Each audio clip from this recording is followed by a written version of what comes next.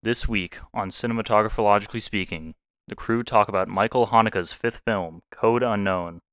Haneke maintains his reputation for tackling complex social issues, this time ostensibly focused on immigration, Europe, and classically, modernity. Through a series of loosely connected narratives, Haneke presents a picture of a modern Europe plagued with the question of identity. There's a struggle within over what Europe will be, as a melting pot of a wide range of ethnic and socio-economic backgrounds. In addition, how modernity will be confronted to fulfill or redress various grievances and shortcomings of life in contemporary society. Blessed with material abundance, yet containing a dark core of unfulfilled aspirations. The wheel of so-called progress doesn't spin without claiming some victims and trampling over antiquated psychologies. So sit back, grab a drink, and join us peering into Pandora's box.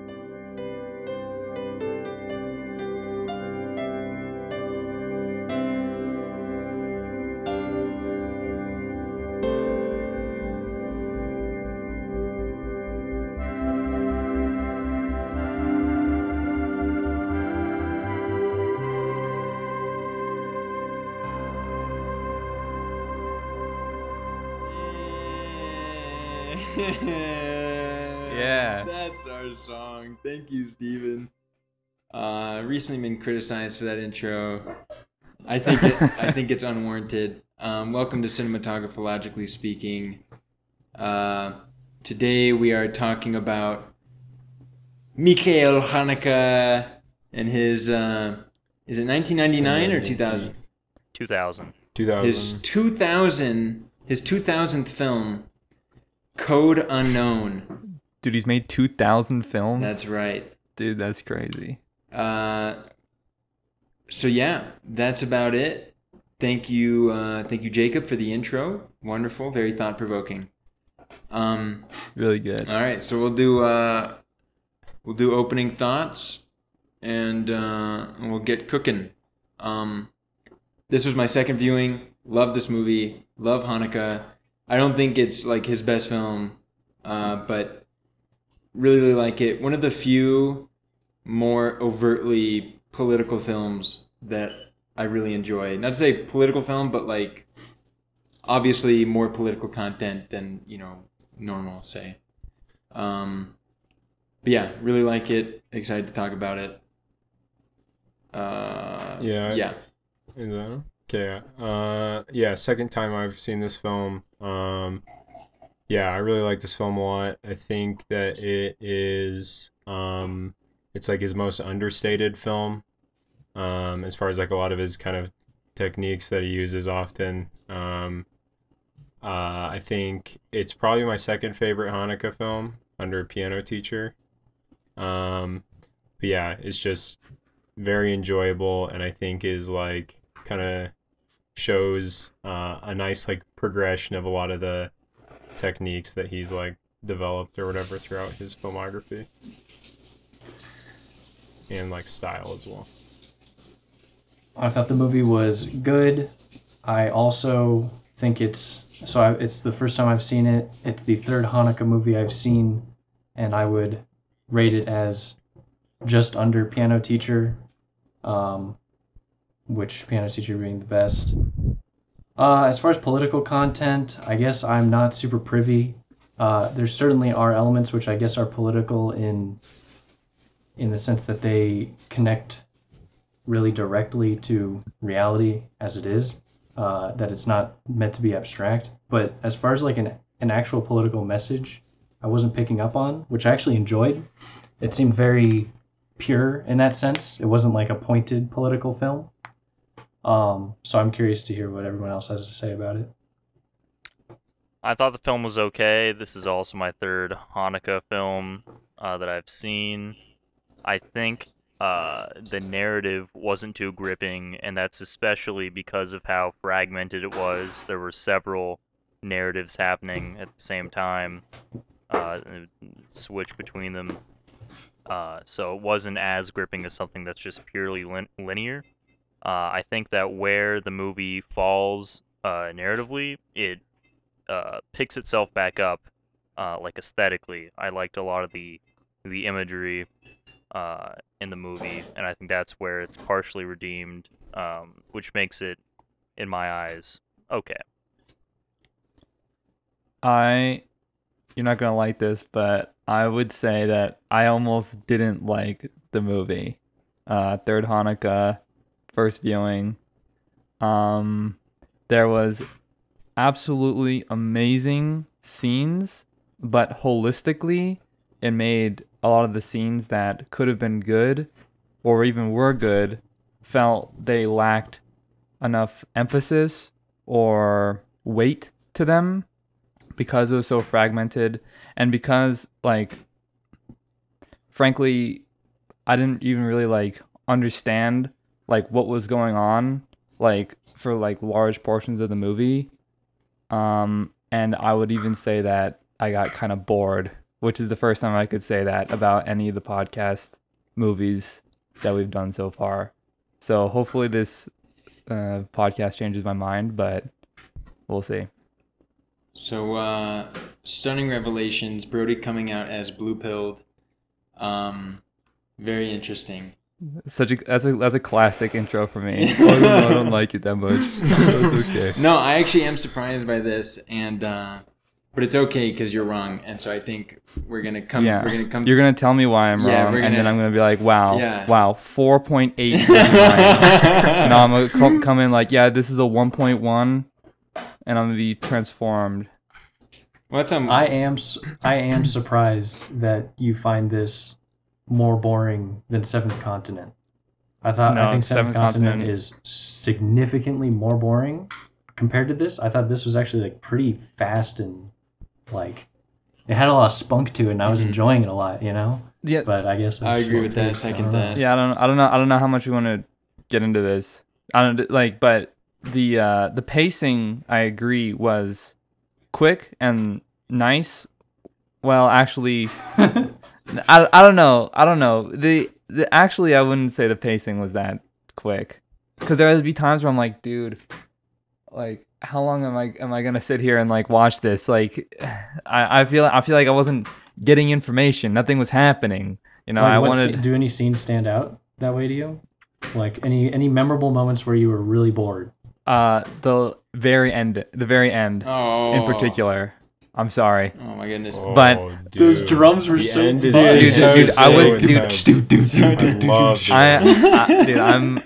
I don't know. I don't know how much I want to talk about how much I was bored when we haven't talked about it Yeah. much. Well, I think. So I think we should move on for a second. Okay, I'd like to say two things, I suppose. First of all, I want to apologize real quickly, both to you guys in the audience. I recently moved, and there's a lot of noise. I'm renovating the kitchen right now, and I've got some workers all around here, so you might be hearing a lot of hustle bustle. Yeah. Just we're gonna figure this out. Yeah, he's also he took inspiration from Hanukkah and actually is housing some illegal immigrants in his apartment.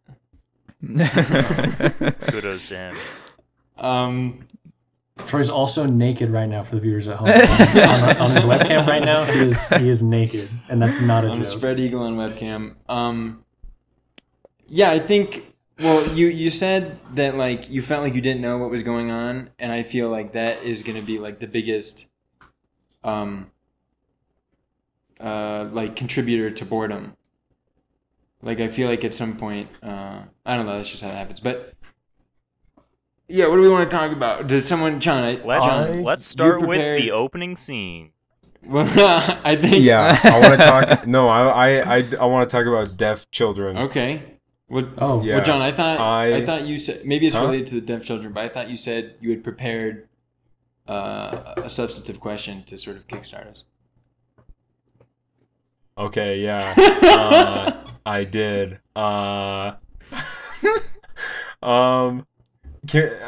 No, I didn't. Can we just talk about deaf children? Yeah, okay, let's talk about deaf kids.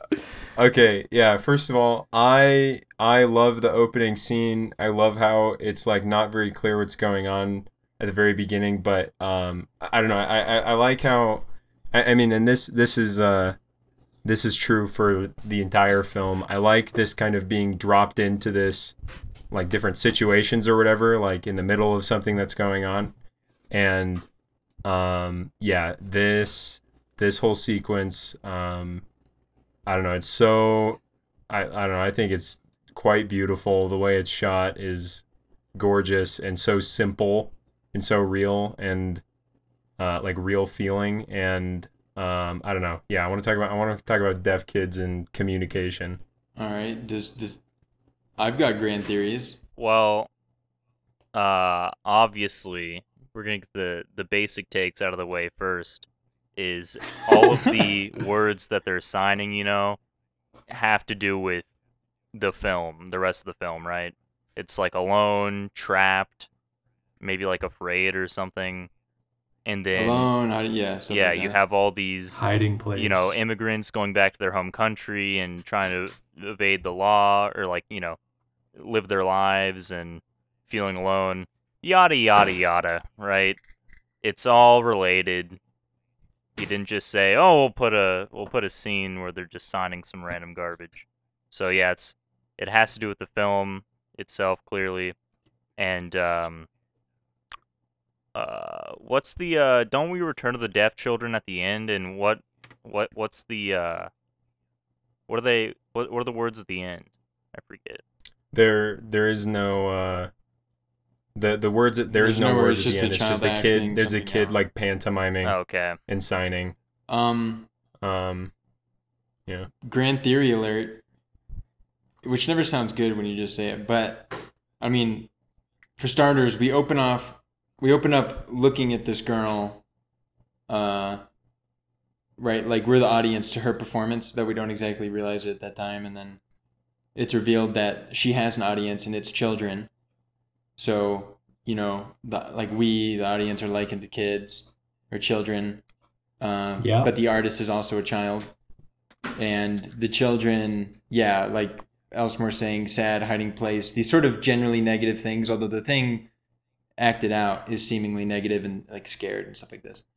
But the children can't seem to decipher what it was about to the satisfaction of the artist. And then thus goes the movie. Very true. I like that. Yep. Yeah.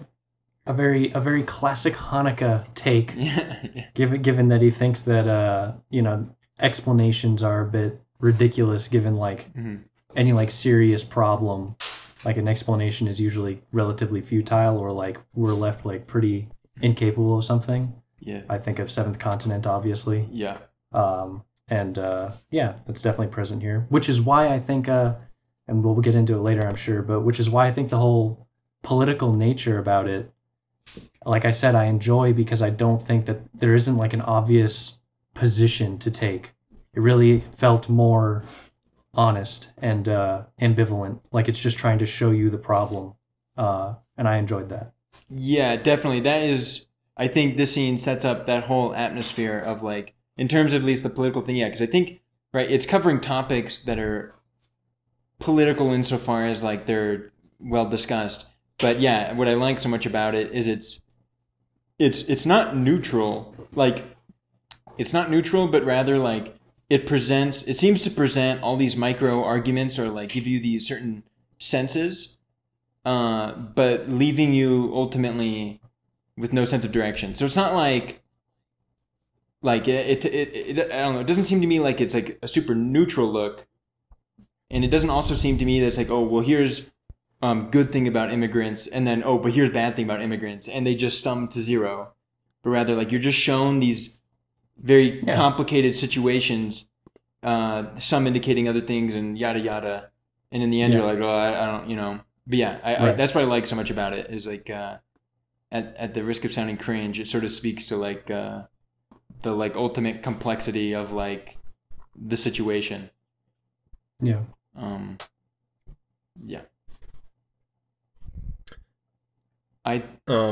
You go. No? Okay, I'll go. Yeah. Well, I was gonna say, Jacob, you just said that the words or whatever that they're trying to guess what she's doing or whatever is relating to the themes with like immigration, but I mean I think it's also relating. I mean we spend like almost a majority of the film with Juliette Binoche, Juliette Binoche's character, and it's like I think a lot of these words and stuff definitely relate to the like things that don't have as much like political connotations. I think a lot of like the kind of themes that we're talking about, like with like Seventh Continent, about like just like modern world or whatever, and like being an artist in modern world and blah blah blah, and like the situation that those characters are in is still like all of these words and stuff definitely apply to them as well. I didn't contain it to just yeah. the political themes. I just said Okay, yeah, sorry, But I didn't mean it's to, still- yeah, peg you for that. I just thought I'd say good that as well. emphasis. I have, unless someone's got something, I have maybe a good idea that could get us going on something for a while. All right, let's Sure. hear it. Go ahead. Maybe Elsmore. Unfortunate. Elsmore. Jacob is right that modernity sucks. Blah blah blah. What you want to give us maybe a spiel about how this movie is just another ailments of modernity? Do you see that film? Do you see this as in that vein? I mean, I think it is not in the same way necessarily. It's a little bit of a different approach, right?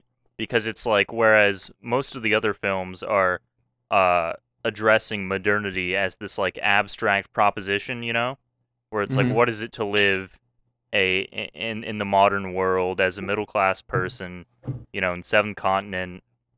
You get that. That's basically the full brunt of it, right? Whereas Yeah. this goes like a layer deeper, or like I guess a layer shallower, because it's addressing concrete things about the real world, as opposed to just this idea of modernity. I think it's less abstract, but obviously he has a consistent outlook in his effort to, do social critique, right? So I mean, yeah, there's some of that. Well, let me know what you think of this. My working theory so far, is something along the lines of like the overarching presence is that of modernity, specifically like first world modernity, Yeah, and its effects, like not its effects, but like the relationship between all these people and modernity, and Right. like these people also find themselves like in different right, they're in different milieus, they're in different like spaces. So like you have like Anne, who's the Juliette Binoche character, right? She's like fully entrenched in modernity for all we know, right? Born and raised, she's an elite, right? Mhm. You've got the Bulgarian immigrant woman. Are they Bulgarian? I don't know. They That was my went back best to guess. I think they're from Kosovo. Maybe they're But isn't Kosovo's in no, Kosovo's in Serbia. Serbia? Yeah. Okay, so you've got them, right? You've got the immigrants they're sort of like this force towards modernity or whatever. You've got like the father, and oh my gosh, I want to talk about him, like the father and son on the farm. Yeah. Oh So my good. gosh, when he cries in the bathroom after all they have to eat is beets, and then gets Yeah. in the Yeah. motorcycle, all this stuff is so heart crushing. But right, he's in like a non-modern frame where the modern world is like has him surrounded and is crushing that way of life, Yeah. and his son is drawn away from him by modernity. And anyway, so like just this thing, like each character can be viewed as some kind of like defined by their relationship to modernity, and then also I'm also operating. I'm very open to the photographer's take, where he says that life is complex in modernity, and elsewhere it's simple, or simpler and more straightforward and more easier to get a grip on. Like he talks about, he's when he's out in the war-torn countries and stuff like this, right? It's like very simple, and only when it's back home that things get complicated and a problem for him. So I'm sort of also like buying into that. I think that fits in somehow. Yeah, that's a good take. I haven't considered that angle, but like I didn't put it into actual thought, but I was kind of processing that on a deeper level, I guess. On a The Jungian contrast level. between the farm and the boy wants to stay in the city. He wants to stay with mommy modernity. He doesn't want to go back to father farm. He wants to stay with mother modernity. Maybe unironically true. Yeah. Stephen will be the judge of that. Well, actually, we can relate this to the sorrows of young Werther because he actually escapes the city to live a more patriarchal lifestyle in the countryside. And really, Honk Honka is just a total hack fraud because he's just ripping off like German romantic literature to make this film. Well, he's surely aware of it. All right, you can edit that out. But no, Yeah. just kidding. Someone? All right. Okay. Do we want to talk about Let's talk about like specific topics like the immigration lens or the racial talk and like Yeah, I mean, yeah, we could talk about the racial thing. I mean, yeah, we can talk about the racial thing and like the introduction of this like young black guy yeah. that and that like first kind of the first like contention of the This, film. his name like Amadi um, or Amari or something. Yeah, or Amado or something like that. I think that's Amadou. I have no idea how to I say think it. it's But Amadou. Amadou, okay. I think so, yeah. Okay, yeah, but yeah, he yeah, we have his like first like contention or whatever,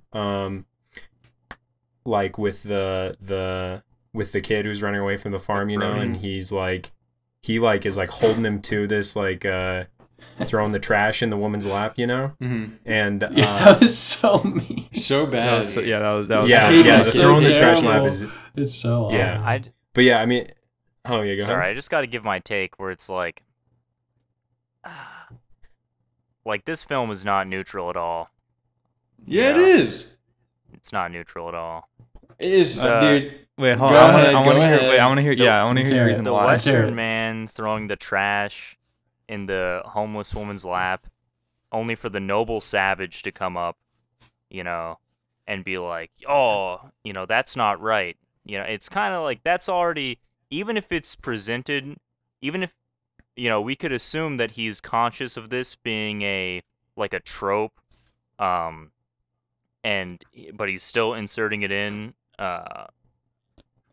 on purpose to try to just explore every avenue of this question, to kind of put that trope in there about how, you know, okay, it's actually us, we are the bad ones, you know, we gotta bring them in because, you know, they're noble and they know how to treat people right, or whatever. Like, it's never contrasted with like a different trope. Yeah, but it's just like suburban mom outlook, you know, is like, No, I think it is contrasted with a different trope in the Arabs later on, where he spits on the lady's face. Like, so you get this other trope of like just like this obviously bad like immigrant culture of weird, you know, and you're oppressing us, and he Yeah, spits on her. class And warfare he's and clearly all that. he's the Yeah, bad person. Clearly yeah. he's the bad person in that. I don't know, And- like, and- No, and I don't even think it's clear that Amadi. What do you think his name is? Amadou. Amadou. Yeah, but I could be Amadu? wrong. Yeah, I If wish- you I'm want- if you wanna trying- look I mean, it that's up what I'm it's yourself. trying spelled. to That's I'm trying to spelled. scrub through it and find out. But the first interaction, I don't even think it's clear. I mean, do you think that like if you see someone like disrespect a homeless person, like this gives you warrant to like get physical with them and hit them? Oh no, yeah, no. Right, like not at all. Like Yeah. you don't even think that this person did the right thing. Like it's not like the impulse seems super agreeable. Like what he's reacting to is a terrible, awful thing, and like it was good up until it gets so physical. Like no, you're not going anywhere. You gotta apologize to this woman. Like this seems like a total like dad thing. Like you know a dad like a son does something bad and the dad punishes him by making yeah, right. Yeah, and that- so then that he was assumes exactly a proper role, my- but then he gets all physical and gets all crazy.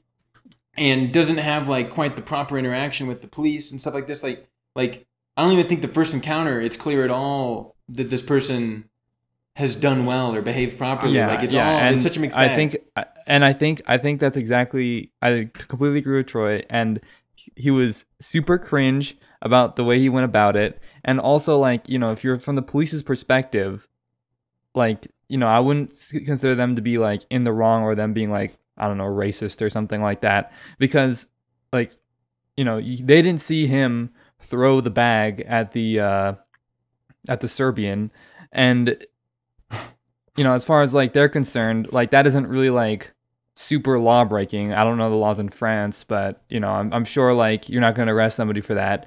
But if you're going to be fucking fighting some dude and trying to escape from the police Yeah, okay. after they You ask for guys your are ID, talking about like the internal logic of the scene. I'm just talking about the framing of the entire scene. You know what I mean? Yeah. Is What do you mean like the framing?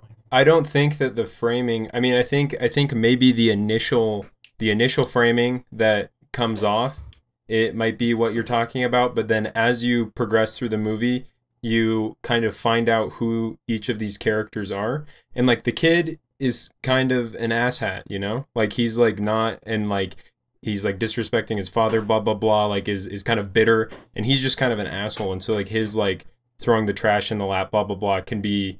I mean, it becomes less politically, that like initial political lens, I think, kind of deteriorates throughout the film, and like the Amadou, he like it's kind of revealed that he's like pretty self-righteous as well, like not just only in the first encounter, but as it goes on, he's like feels entitled to some kind of something or other, like the watch.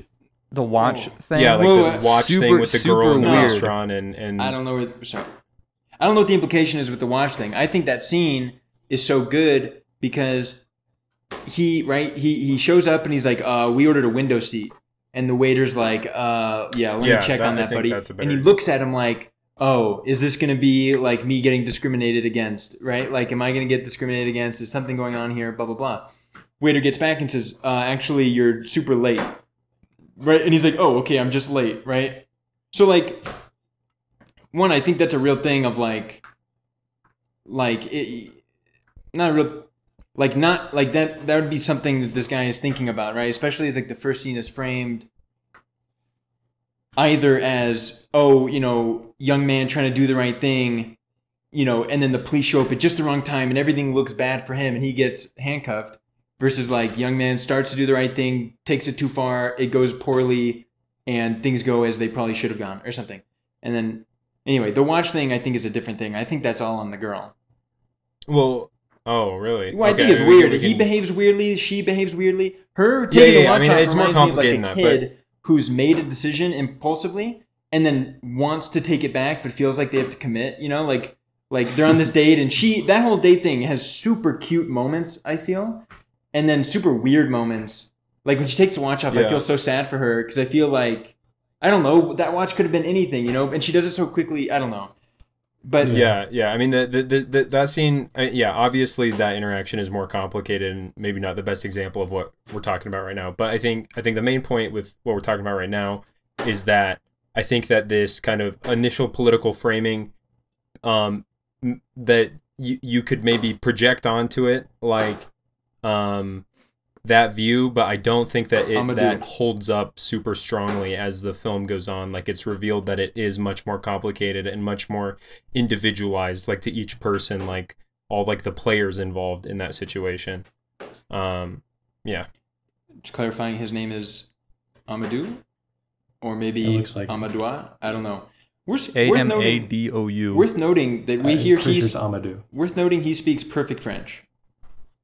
Well, yeah, I mean, I speak that's African racist. Countries What you say you can't? What are you saying you can't? No, I'm just saying, like, he doesn't come off in that first scene as like an immigrant, you know. Yeah, whereas like his dad has a super heavy accent, Yeah. but still speaks French. But yeah, you're right, Jacob. What are we not here? Are we what?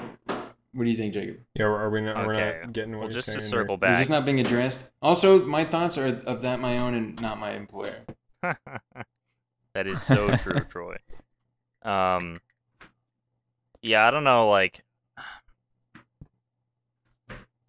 I still think it's slanted, and that might not necessarily be at the detriment of the whole film, but like it's definitely not the initial encounter, right? I mean, I mean, maybe this isn't a controversial statement, but like it's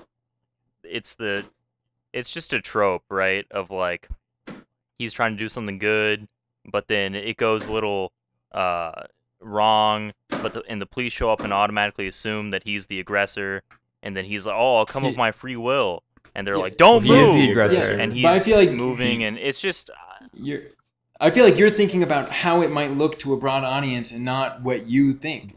Don't you think he was the aggressor? He took it too far. He got physical when it wasn't warranted.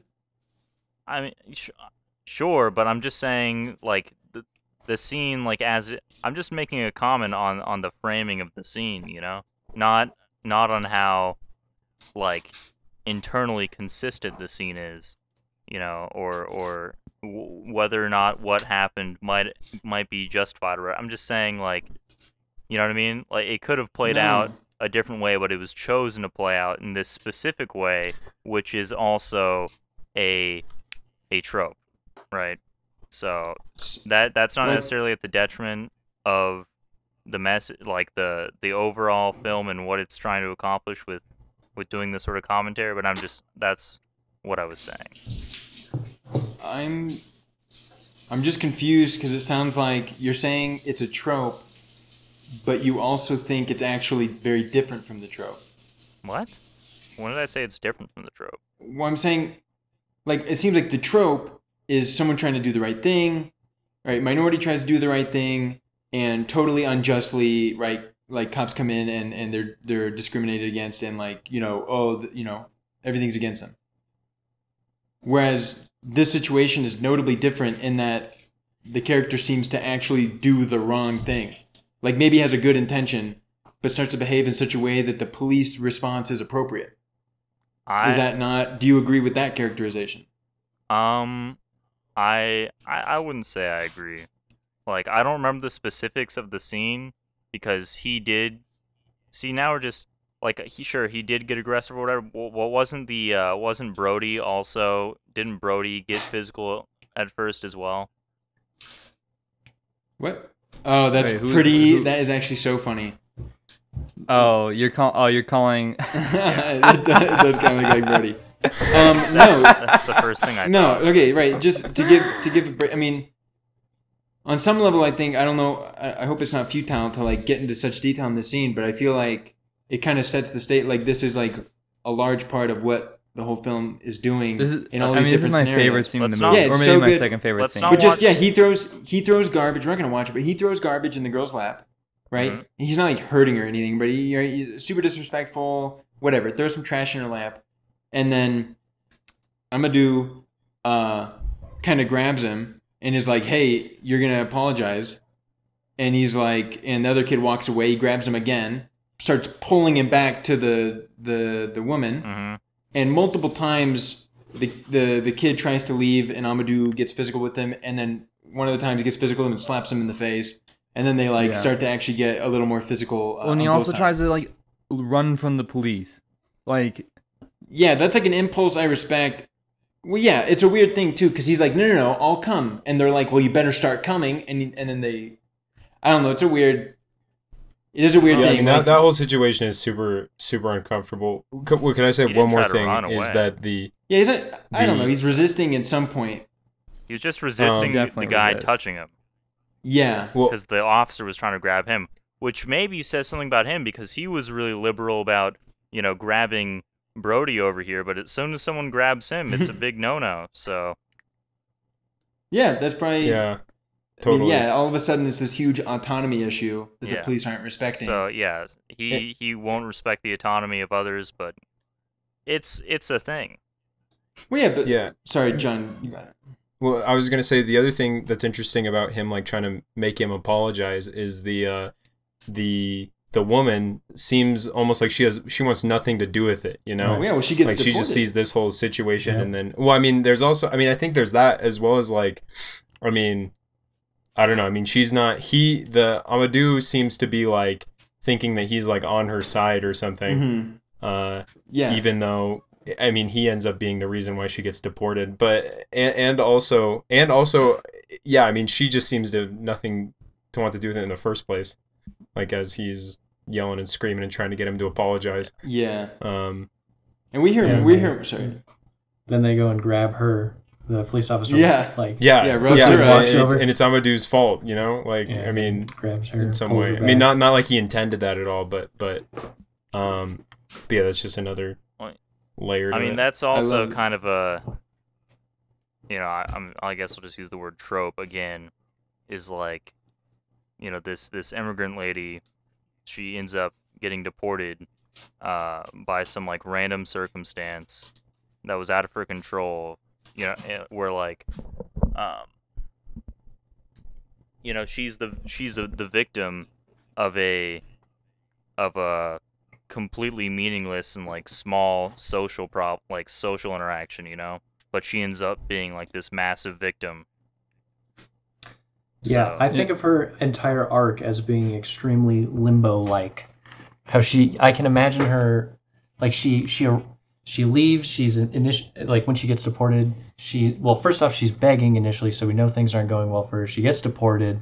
She's initially kind of happy because she gets this romantic nostalgia about the home and everything, and then she eventually gets like fed up with that sort of boredom or something, the monotony or like the nothingness associated with living in her like original hometown, and then so she decides to go along and get back over the border, where she just ends up being poor again.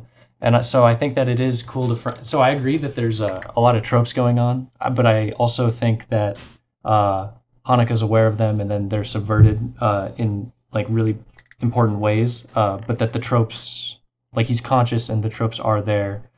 But ultimately, I like just seeing it as like a clash of characters. You have, Amadou, who's like he's like existing within the modern structure, extremely resistant to the modern structure. I think the fact that he is fighting for his autonomy within it is really interesting.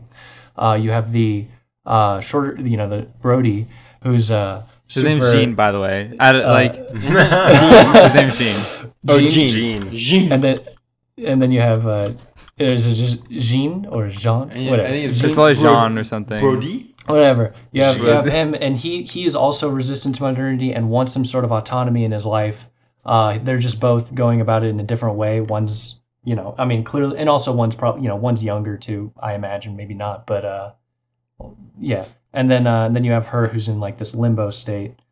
I don't know. And then you have also remind me if I'm wrong, and like it'll be really cringe if I'm wrong. But Binoche's character, she is the girlfriend of the boy's brother. Is that correct? Correct. Yeah, Okay, yeah, the right. photographer. Right. The photographer. Yeah, I don't know. I think it's a pretty good opening scene, and that there are a bunch of tropes at work, but that they're subverted in certain ways, and it's handled in such a way that it was enjoyable and didn't come across as like cringe tropey. Yeah, I don't know. I think just one more thing about this scene, at least for me, and then Steve and I actually I agreed with all that except for I think Amadou is trying to integrate with modernity. And the only reason I think that is because, well, one, I don't know, like to take part in this, like, you can't do that, that's not okay, right? Is to like sort of, invest in this like culture or something. Although maybe it's also an in-group, out-group thing. Like he maybe identifies with the migrant woman, but also, I don't know, his parents it's mentioned multiple times by his parents. They don't like that he's hanging out with white people and like dating white girls and like, all that type of thing. So maybe, I don't know. I'm just thinking that might be something. Right. And then just, I do. Mhm. Well, I just want to say you got it. autonomy being very different from racial identity. Yeah. Like, I don't think that he's clinging to a racial identity as such, but is interested in his autonomy. Mhm. I don't know. Yeah, just to distinguish the two. The point of what I was trying to say is that like the reason why I brought up like a quote unquote trope is because Hanukkah repeatedly You can't listen to him. He pronounce doesn't know anything. well like I'm just saying he like frequently like pronounces that films often do too much to manipulate the viewer, and he wants to make things more just kind of a deadpan like reflection of some sort of reality, and then let you on your own interpret it or whatever. And so I'm just saying that this scene is like like it's not. It would be incredibly easy to just do a like a more stale, like deadpan, what's the word? Representation of some sort of interaction like this, but like it is still like somewhat pointed, even if there are multiple points. Yeah. Well, I don't know. Can We're back in it. I don't know if it's like, I don't know, because I think the point, the anti-manipulation point is exactly right here, in that if you were to present the trope in like a much more straightforward way, like, we've all seen, like, if the trope were presented in such a way so as to like just speak to a political narrative or something, that I would think be the more scene is manipulative. perfectly ambiguous. I think it's I think it's perfectly ambiguous. I don't see the point to nature you're talking about. all right. Well, Yeah. maybe we should just move on, because talking about this is going to necessitate bringing up certain examples and talk about other things, which we don't really want to do here. We want to talk about the film. Yeah, I definitely disagree with that. That's what I'm saying earlier about, like, I don't know, I'm not to accuse you of cringe, but first degree cringe. But I feel like you're thinking about like the way it looks. No, I mean, because no. I think. well, I mean, but to invoke some kind of real life example would be to deny the reality of this situation. Well, It would be to say like, oh, well, this is just a movie, listen. and it's trying to have some Okay. effect, rather than like looking at the situation like that. All right. This is the example. Listen, I was just saying something to move the conversation along. Those weren't necessarily words I'll stand by. I was just saying, Okay, if all we're right. gonna talk about this more, we're gonna get more in depth, and then we might, start talking more specific, and it's gonna get us caught in the weeds. But I'm just saying that Alright. this isn't a neutral scene, is all I'm gonna say. All right. What's next? The date? The Yeah, father we can and talk son? about the date. These photographs? Ooh. Oh, I actually yeah, would like let's to talk say about something about the photographs. Yeah, let's talk about the photographs. Question that I'm sure could be answered if one of them is the answer, but my experience of watching it was either these aren't real photos, like these are photos taken for the film and thus not real, or I don't know if these are real photos or not. Which I think has a lot to do with the argument they have at that dinner between the photographer and the woman, where they talk about like the value of the non-transmittable message or whatever. Yeah. Okay. So while I agree with like my first viewing of the film, I looked it up afterwards, and these are real photos. Oh, okay. Yeah. I mean, I think so. I'm trying to remember, because it might be that some of them, because I remember with the black and white photography of the people on the subway, I know that some of those are Hanukkah's and some of those are photos from a set, and I don't remember if this is the same way. Okay. If this is the same way, then more power to your point, but if not, then Well, I guess we could just we're probably neglecting presume the they're real. elephant in the room here, which is that all photography, all war photography is fake. Right. Well, I think that's exactly what they're talking about. I mean, unless you're trying to make a more concrete point about it's all literally staged. I think That was a I know. throwaway. I'm just kidding. They didn't sound like it though. Ugh. That's Anyway. why I'm here. Alright. I'm cringe. I I'm cringe. also, on my first viewing, I also was not sure if these were real or staged. If that helps you feel a little bit better, Troy. Makes me feel a little. I thought I was onto something brilliant. For instance, this guy right here, this photograph. Maybe I'm just Yes, this. suffering facial blindness, but is this not a character in the movie? no. It's not. It looks kind of No. like No. Looks like the guy from Gangs of New York. it looks Can, like can you proceed through the images? Can you play that scene out? I want to Yeah, see the yeah, other yeah, images. yeah. There's a bunch of these. They're so good. There's one with the dog, and I remember thinking, "Oh, this is probably not real." Okay, so we're playing The it double dead time. dog but- with the woman crying. yeah. I was like, I don't Yeah. know. That's when I was like, "Oh, this is so weird." Brody, did you think the photos were real?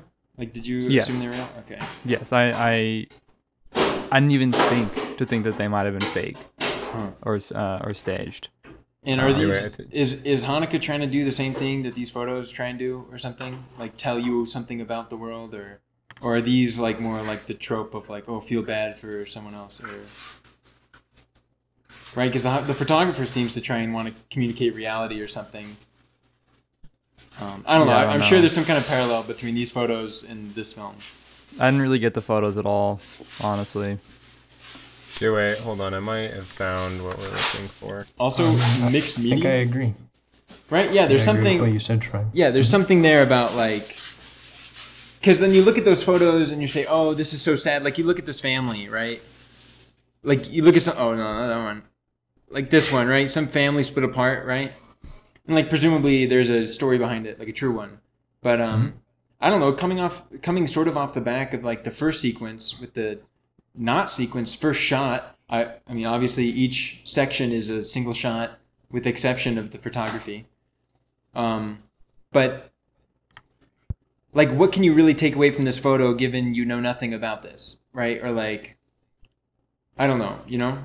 Is it Yeah, well, does that, you know what I'm saying? Right. Yeah.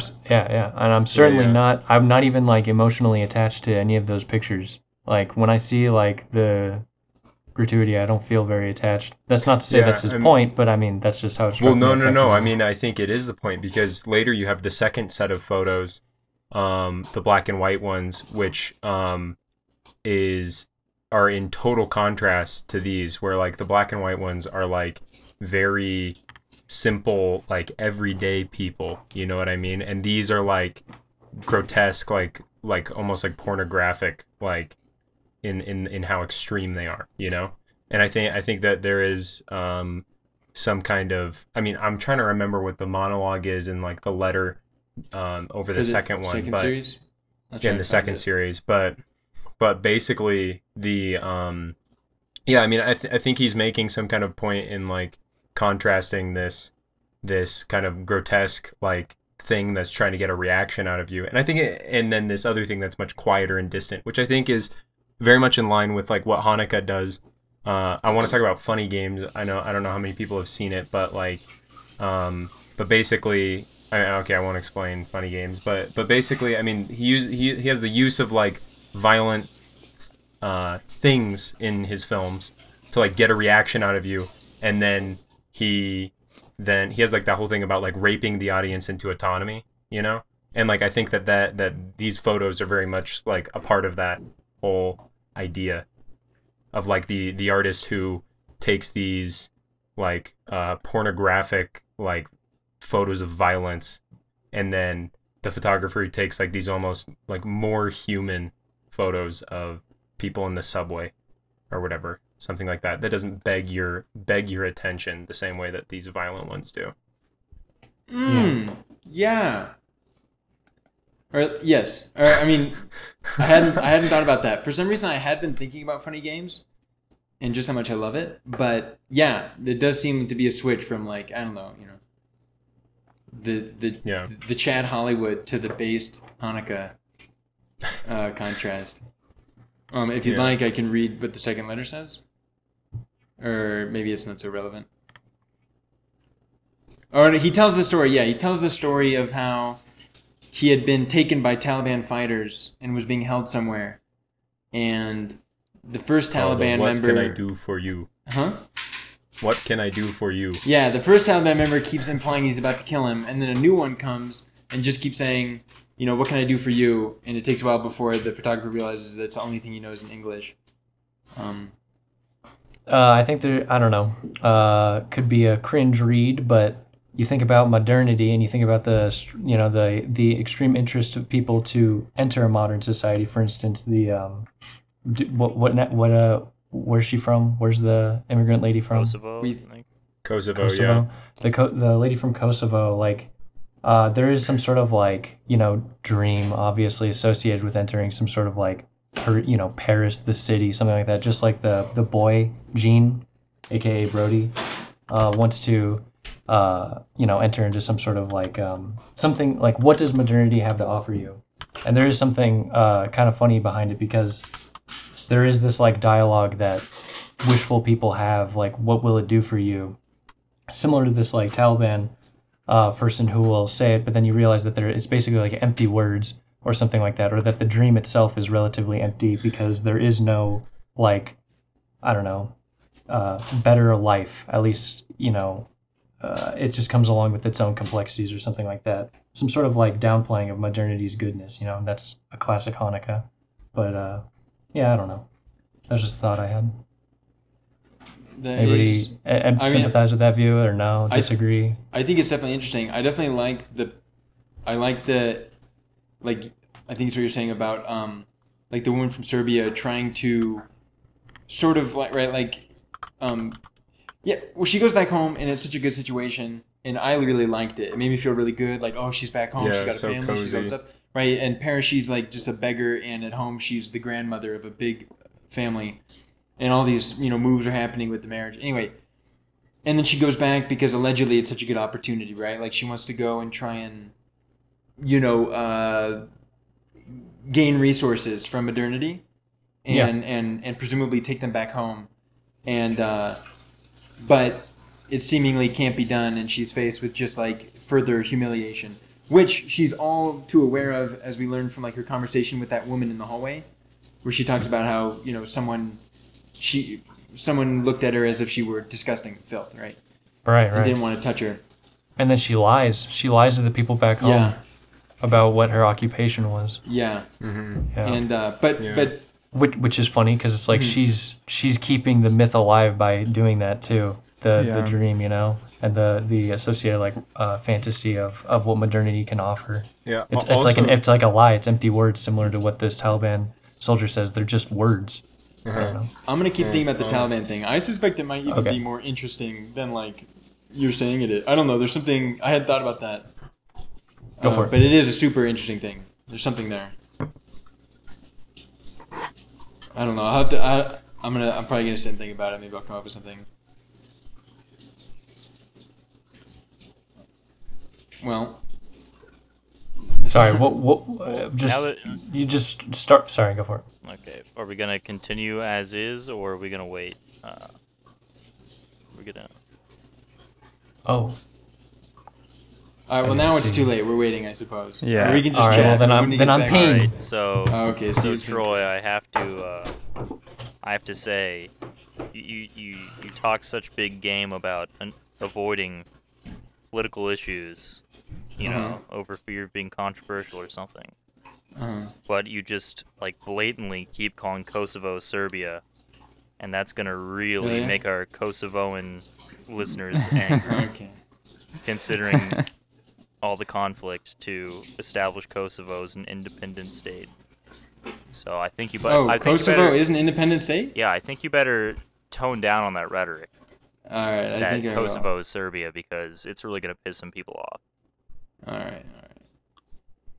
I.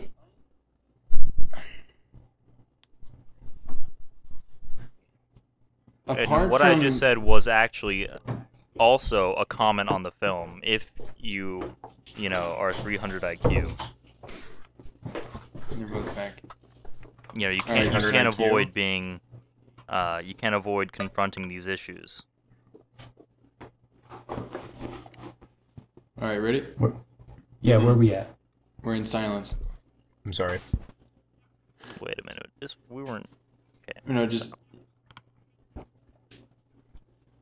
Yeah, I think there's something there for sure, Stephen. I'll have to, I don't know, think about it. Does someone else have any thoughts about the Taliban situation?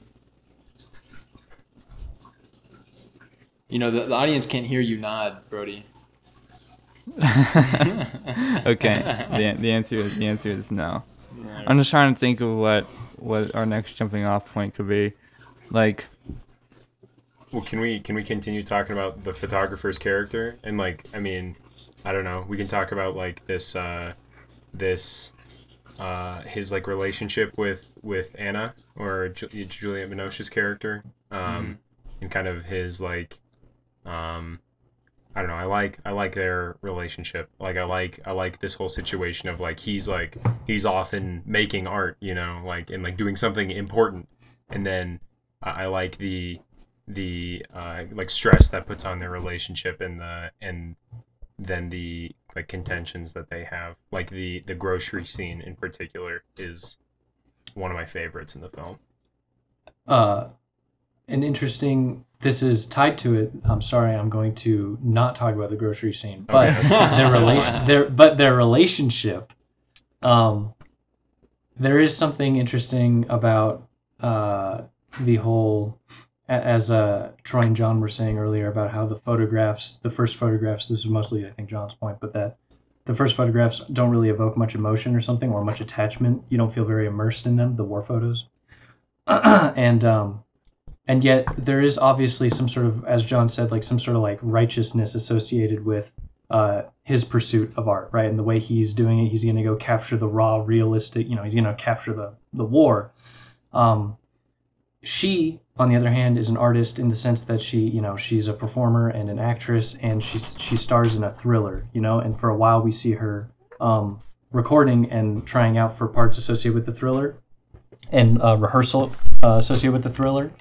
And those moments were extremely evocative. Those were like, So intense. oh my god. So, sometimes I forgot. It was one of those classic moments, where like the acting is so good and so intensive that you forget, that this is even an act, Yeah. or that they're yeah. and it's funny because they're acting within the film, so it's like a double. It just seems to the point, and it kind of follows this same sort of juxtaposition that we've laid out between the photographer, his photos, and cinema, American, for instance, cinema, but cinema in general and their use of manipulation, things like that, compared to Binoche's character, her art, and, the blurred lines of reality, whatever. I don't know. Yeah, I think, okay, just to bolster that point, both times that filming takes place within the film, we are not, like, there are moments where we aren't sure what is real and what is acting. So, like, in this case, right, it's on this sort of camcorder or digital style. This is the first scene. Yeah, where we're talking about the first scene where she is, like, auditioning for the thriller. What is this called again? This format where it's lines, it's horizontal lines. You know what I'm talking about? It's just early digital standard definition. It's old. Yeah, crusty. Anyway, so Bad. Anyway, so I mean, it brings attention to itself that it's a recording. well, no, yeah, And it's yet, yeah. the main and that's deal. so incredible. But there's and there's specifically this moment where he asks, right? We understand it's being an audition, right? He says, "Do you want me to read the line?" She says, "Yes, please." He says, "Okay." He gives her direction. He says, "Go and check the door." Okay. So shall I read his part? Yes, please. Go and check the door that it's locked. Blah blah blah. But there's this like really key moment. He says, "You think you hear the door lock? You go to make sure." Right? Clearly direction to the actor. And then it says, "The door is indeed locked. It's bolted. You'll never get out of here." And then she responds to that comment. And it's super unclear the transition from direction towards lines. Dude, right? it reminds and for me- a quick moment, you Okay, think sorry. that he's actually telling her this. And that's that moment in that case. And then in the second one, when they're actually filming the thriller, I almost was, I for some reason it didn't stand out to me the first time I saw it, but I was startled by this when it happened the second time, right? Because we open up with the filming, right there, we see them, we see the film crew recording them actually acting out the scene that she previously was auditioning for. And as they reach the end of the scene, it's revealed that we no longer see, like, our view has become that of the camera that was being filmed in the beginning part of the scene, So there's this weird blending of reality and fiction, right? Like, you guys know what I'm talking about, right?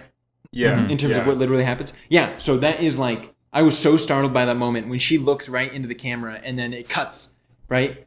And says, she can't look straight into the camera. And I was like, Yeah. Crazy. I think. I mean, oh man, I just want to keep talking about funny games, but I can't. I don't want to spoil it for you guys. But yeah, what a good use of time. I love this. I love this convincing. Sorry. I love this like convincing of the audience something like gripping the audience with something that they already know is not real. As they're watching it. An example, what I immediately thought of just barely when you're describing the auditioning scene was the casting scene in Mulholland Drive.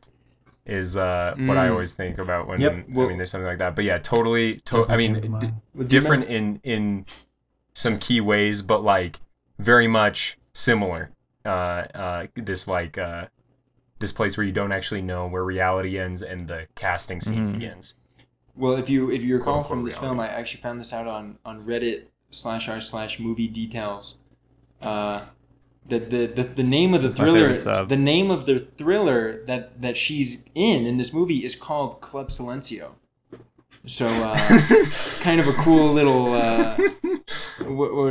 a cool Dude, allusion, a cool homage. a cool homage to Just yeah. to just cool to just to, omelet. just to clarify. Just so so on the when nose. she was in that like locked room in the first scene that you see her actually acting, yeah. like you didn't think for like, or did anybody else think for a brief moment that like, wait, is she actually like trapped? Is there something going on? Yeah, that's exactly what we're saying. Okay, Yeah, great. that's the whole Okay, point. great. Yeah, I'm just that's making the sure. whole I'm just making deal. sure that I'm reading the room correctly here. Well, yeah, but not only that, not only is there some blending of fiction and reality, but like it is, in my mind, strongly explained that this is an audition. And then still you forget because the performance is so impactful. And there's also that dialogue blend that takes place that I think is intentionally there to confuse you. And then just the third place where there's fiction is where we see an entire movie scene, right? Where she's acting with that dude. guy. And So crazy. so crazy, yeah, such a that good was scene because crazy. it's so gripping and it's so good with the child and it's gonna fall off the balcony, whatever. And then they have the voiceover. So you're only told afterwards yeah. it's voiceover. And I want to mention that I think you're wrong, John. I actually don't like their relationship. I like it in the beginning when I like both of them and they're cute. No, I'm saying I like it as in it's interesting. Okay, yeah, it's super interesting. The grocery scene is super interesting, and I don't actually like the characters that much. I like him much more than I like her. And then she totally betrays him by being all flirty with some, Fabio character that they're doing voiceovers with. And you know what? Anyway, that's all I got. The dinner scene had a lot of information about their relationship as well. Was the okay. was the pool scene, was that a reference to something that I missed? Because when the child was hanging off the ledge and they go save the child, and then she's like, "Why'd you do that?" And he like points at a balloon, and he's like, "Ballon." I swear I've seen that exact same thing in something else, and I don't know. This is more just of like a, I don't know if that's, a reference to something or a commentary on something else, but I just think that I've seen that, Well, I have no idea, but the classic cringe take coming in. First, I do before I say the cringe take, I want to say just double down the scene where they're doing voiceover for the pool scene. So cozy. It's so crazy because at first you don't even know they're like flirting, or you see them flirting. You're like, oh no, like I guess that other relationship's fizzling or whatever happened there, and then you're like, oh okay, it's just voiceover. I mean, like it was just for work, it was just a scene, and she's a great actress. And then she starts flirting, and you're like, "Oh my God, what? No, it's actually real. Like there actually is some sort of flirtation." Yeah. And so there's just I've got to reveal, I was totally fooled by this one. I thought that guy was the photographer when they were in the pool. In the pool. That's funny. So, and then when it was revealed to be a scene, I was like double fooled, Yeah, I actually the first time I watched the film, I was confused because I was like, I thought it was the photographer as well, and then I couldn't tell for a minute, and then I just thought he looked weird for some reason, and then it got me really good because I thought the whole scene was real as well the first time I watched it. But No, can I say that I was just and saying it was real the whole time. I was like, in a sense, I was like triple fooled because I thought that she was like rehearsing for the scene, you know what I mean? And I didn't quite get the voiceover part. I thought that they were like doing like a commentary on like the actual scene, but that earlier the thing was real. I was so lost, I'll admit it. All right, who is the most fooled? Look, I know John's dying to say something, but I really want to just say the cringe obvious take that I said that I was going to say in relation to the balloon. Okay, can we all just say the balloon is modernity? Can we all just say that it's obviously the same thing about the what can I do for you? It's obviously the immigrant lady trying to get over the border. There's obviously some sort of like wish associated with the balloon and the thing that kills you. Yeah. What can I do for you? Balloon? Balloon. Can we just all agree that the penis-shaped Lacan balloon Amadou balloon. do for you? The balloon is clearly a penis. All right. Okay, wait. Can I say that I want to say that Yeah. the scene. One thing that I love about the whole pool scene is that there's like a few very dramatic like visual things that happen, and I like that it's kind of like Hanukkah saying, in some way I took it as Hanukkah saying, something like I could be telling the story this way, but I'm not, or something like that. Like, this is what I could be doing to you. Like, I could be manipulating you. Yeah, this so much. true. And then, but like he's not. I mean, and then you have the whole film is clearly so reserved and so like distant comparatively to like this like thing that he just gets you invested in instantly and makes you feel bad and scared and blah blah blah. So true. Never creating artificial suspense out of some type of potentially truly tragic event, maybe like this kid falling off. Oh, is the kid gonna fall off? Oh my god, that was so crazy. Yeah. I was so worried though. Yeah, I was so he scared. did it so well, right? Yeah, Yeah. the zoom on the ground, it goes to the kid's face, Yes, and then the zoom on the yes. ground, and then he falls. I mean, it's Yeah, so yeah. crazy, like it so intense. Super manipulated. Worth noting also, just to contrast that scene, is I'm fairly confident that the entire film, like, I don't think there's any zooms. I don't think there's any shallow focus. I think it's pretty much the whole thing is deep focus, with the exception of like a couple scenes wherein it's not exactly like wide open, like the scene where the guy picks up the woman from Kosovo. By the way, I think I've been saying Serbia, should be saying Kosovo, something like that. I might be wrong. Anyway, that's like a shallow depth of field, but it's not that. Anyway, just to back up the fact that not only are they different in strategy, but like just the literal photography is like drastically different. Mm-hmm. Obviously, there's like a bunch of cuts. There's like a bunch of cuts in that scene, and in the film, right, every section is separated by black and white, and it's just single takes, with the exception of the photography. Well, and also the fact that every actor is deaf in this entire film. It's like that's impressive. They're all deaf. Deaf kids. It's really We're all deaf a children. testament. Every child in this film is actually deaf. Do the deaf kids live in modernity if they can't really hear it? No, they live in. Seriously though. I have a bombshell report. I have breaking news. Breaking news. There's another layer to the extent of us being fooled, right? There's another layer to it. The war photography and the photographer, that stuff is all related to Kosovo, and they talk about it when talking about his photography. But the immigrant woman is Romanian, so she goes back to Romania. Oh, okay. And yeah. Yeah, I did equate them in terms of scenery. I was like, in my head, I was like, oh well, he went to the conflict that ruined her home, and she's living in this ramshackle home. Yeah, so I guess she lives in a nice home. It's nearly finished. That's a great house, dude. I love that house. They have a couch.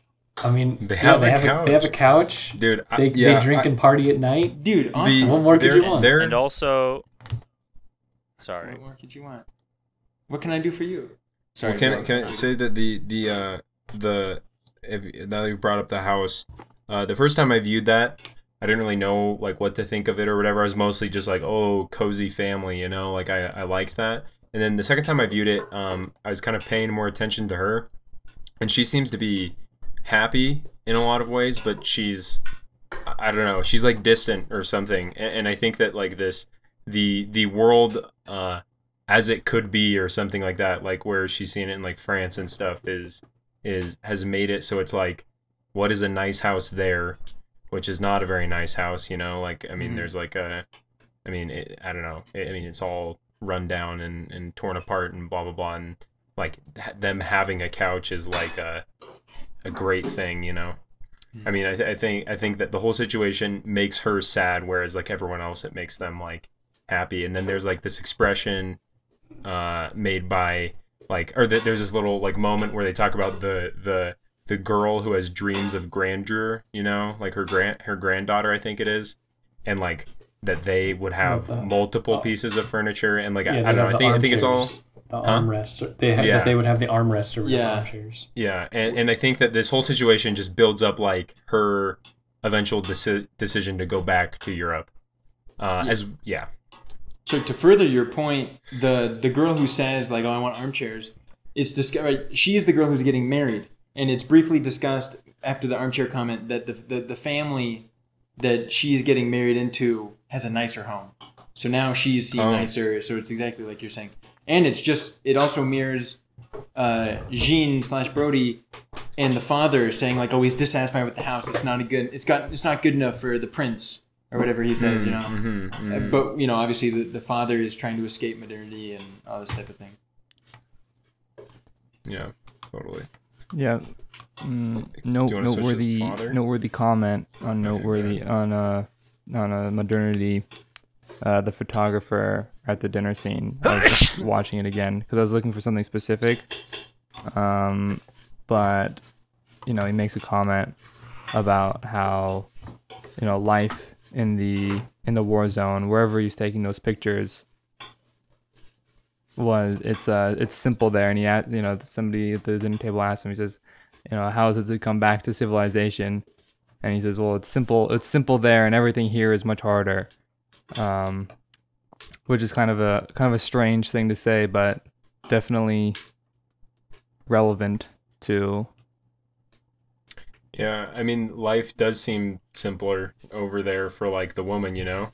Yeah. I mean, like you go over there and I think that it's yeah, I mean they're like contrasting views. Like he wants to like live a simpler life, you know, where all he does is like take photos and live with like these people and not deal with modernity, and she like wants to reap but he's already been blessed with like the rewards of being born into like a higher class or whatever in modernity, and she has not, and so like he's like able to reminisce about the simplicity of life, whereas all she sees is this thing that she doesn't have that she wants to give to her family or like support her family.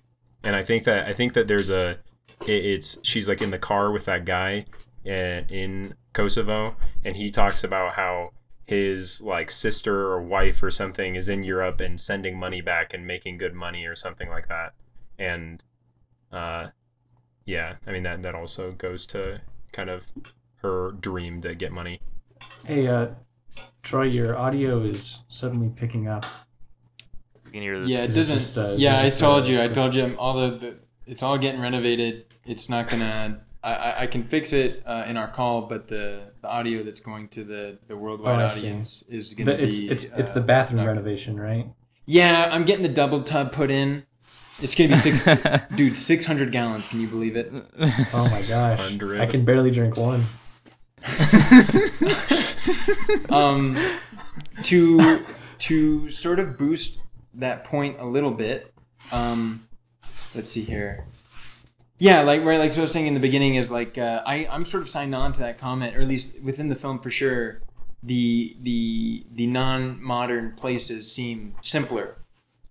Even the artificially modern places, like the one created by the father-son, where it's about taking care of the bowls and harvesting crops and things like this, as opposed to like the highly sophisticated work done by Anne or done by the photographer who discusses the ecology of the image, right? Like this is sort of highfalutin, sophisticated work, but I suppose like. One like idea would be like, well, is simpler better or something like this?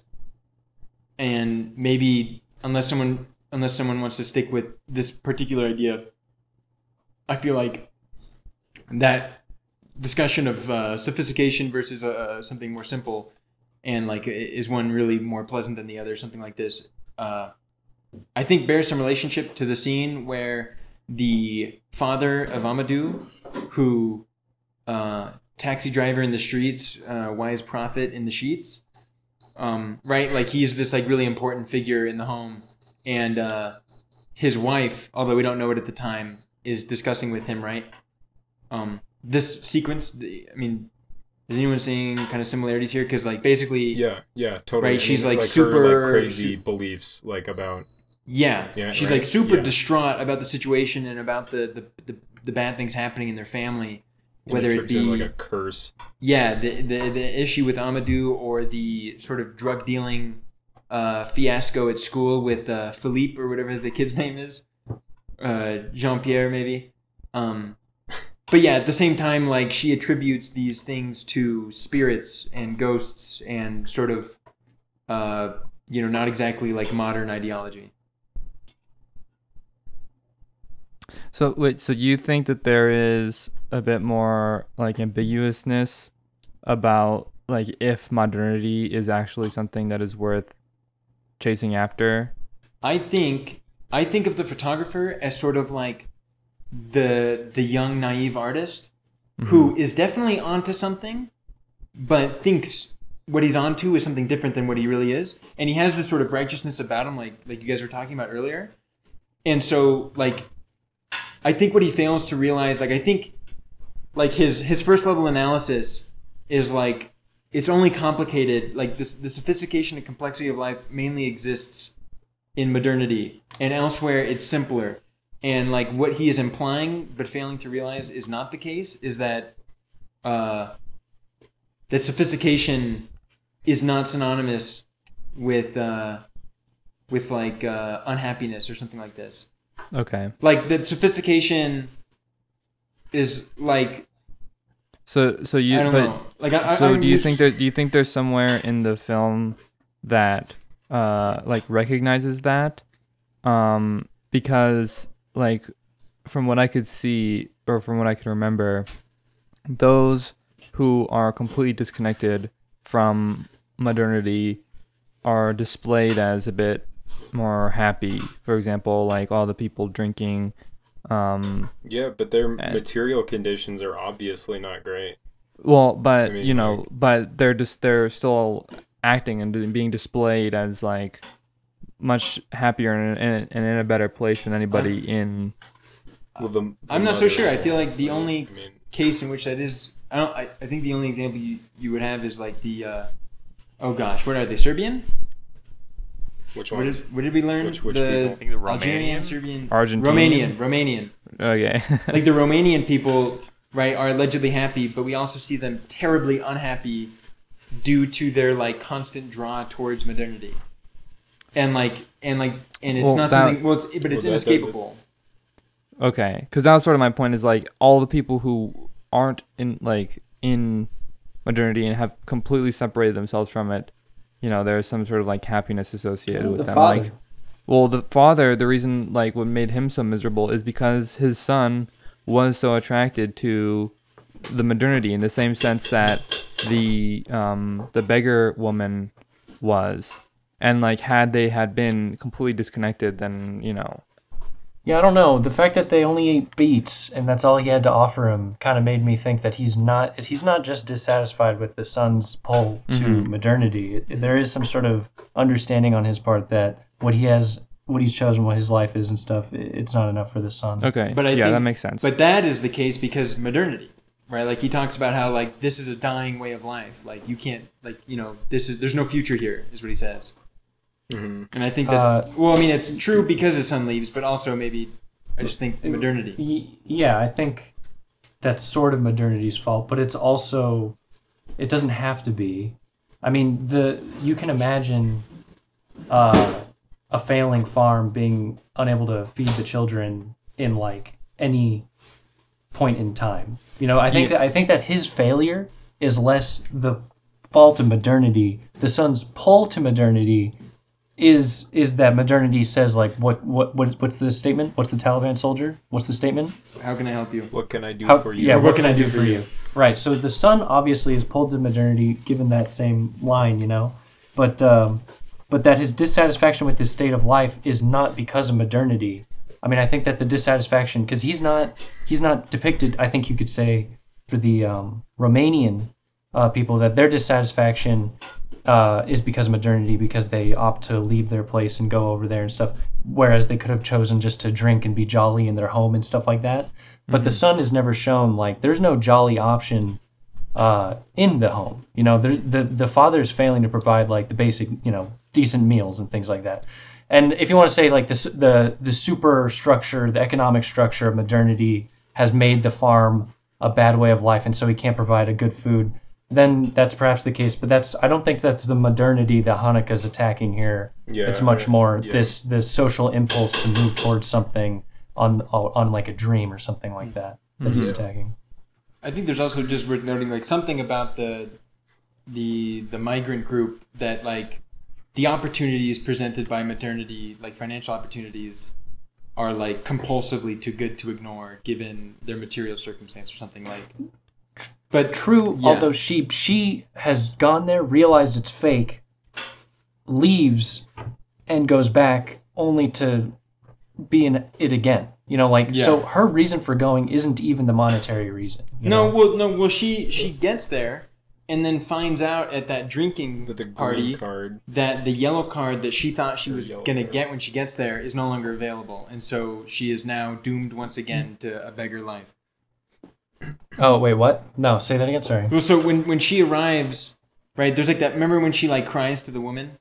Right. Right, so that occurs in France, and she starts to cry because they're discussing while they're drinking. She learns that, you know, woman A, who told her she was going to sell her yellow card, enabling her to have an actual job, actually sold it to someone else. And so now she's in France without the ability to work like she thought she was going to have. So Right. it seems like, I'm just saying it's worth noting that she But- thought she was but going to doesn't get she- something else. Doesn't she engage in that twice, though? I don't She's know. some- I don't know if we know the Well, I story mean, the we first don't time. we don't know around. this first circumstances, but I think Steven's point still stands, because it's like, I mean, look at the situation she's in when she's in that place in France with like all those people. I mean, it's like super rundown, like dingy. There's like 8 of them living in this tiny space or whatever, or just gathered in this tiny space. I don't know if they're living there, but I think the point being that she must recognize that it is not like you walk into France and there's jobs everywhere. That like that what she's drawn to France for is the monetary thing, but that this dream is still not guaranteed, and that it just might be guaranteed with this whole yellow card situation. Blah blah blah. I mean, but I still think that the draw towards France into modernity or whatever is still I mean, it's still like takes place in the realm of like ideas and emotion, and not like the material conditions. not actually the promise of like fiscal gain. I don't think that's really what's compelling her, because I think that her dissatisfaction with home. I was also reading it the whole time. I'm also confused. She's so old. You know, you would think you would just succumb to this like matriarchal lifestyle where you like care for the home and the children and do this, but no. Instead, she's adopting this kind of like childlike naivety about getting to France, and like maybe she wants to provide for the family, but it seems like the family's actually relatively content with what they have there. So it doesn't seem like there's actually much of a social compulsion to go there, or a social thing compelling her to do it.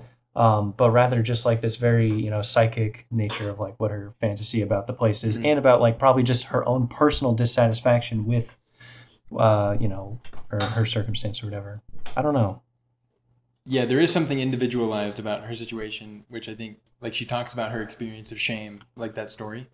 Mm-hmm. And like, I think that's probably something important in terms of, you know, why she's come back, or like, also could probably be framed as like at home she exists in that state, right? She's not in France, but like they're in this like super low quality material living, and comparatively, like there's something about like modernity like forces itself upon these people as a frame of reference to which they compare their lives or something.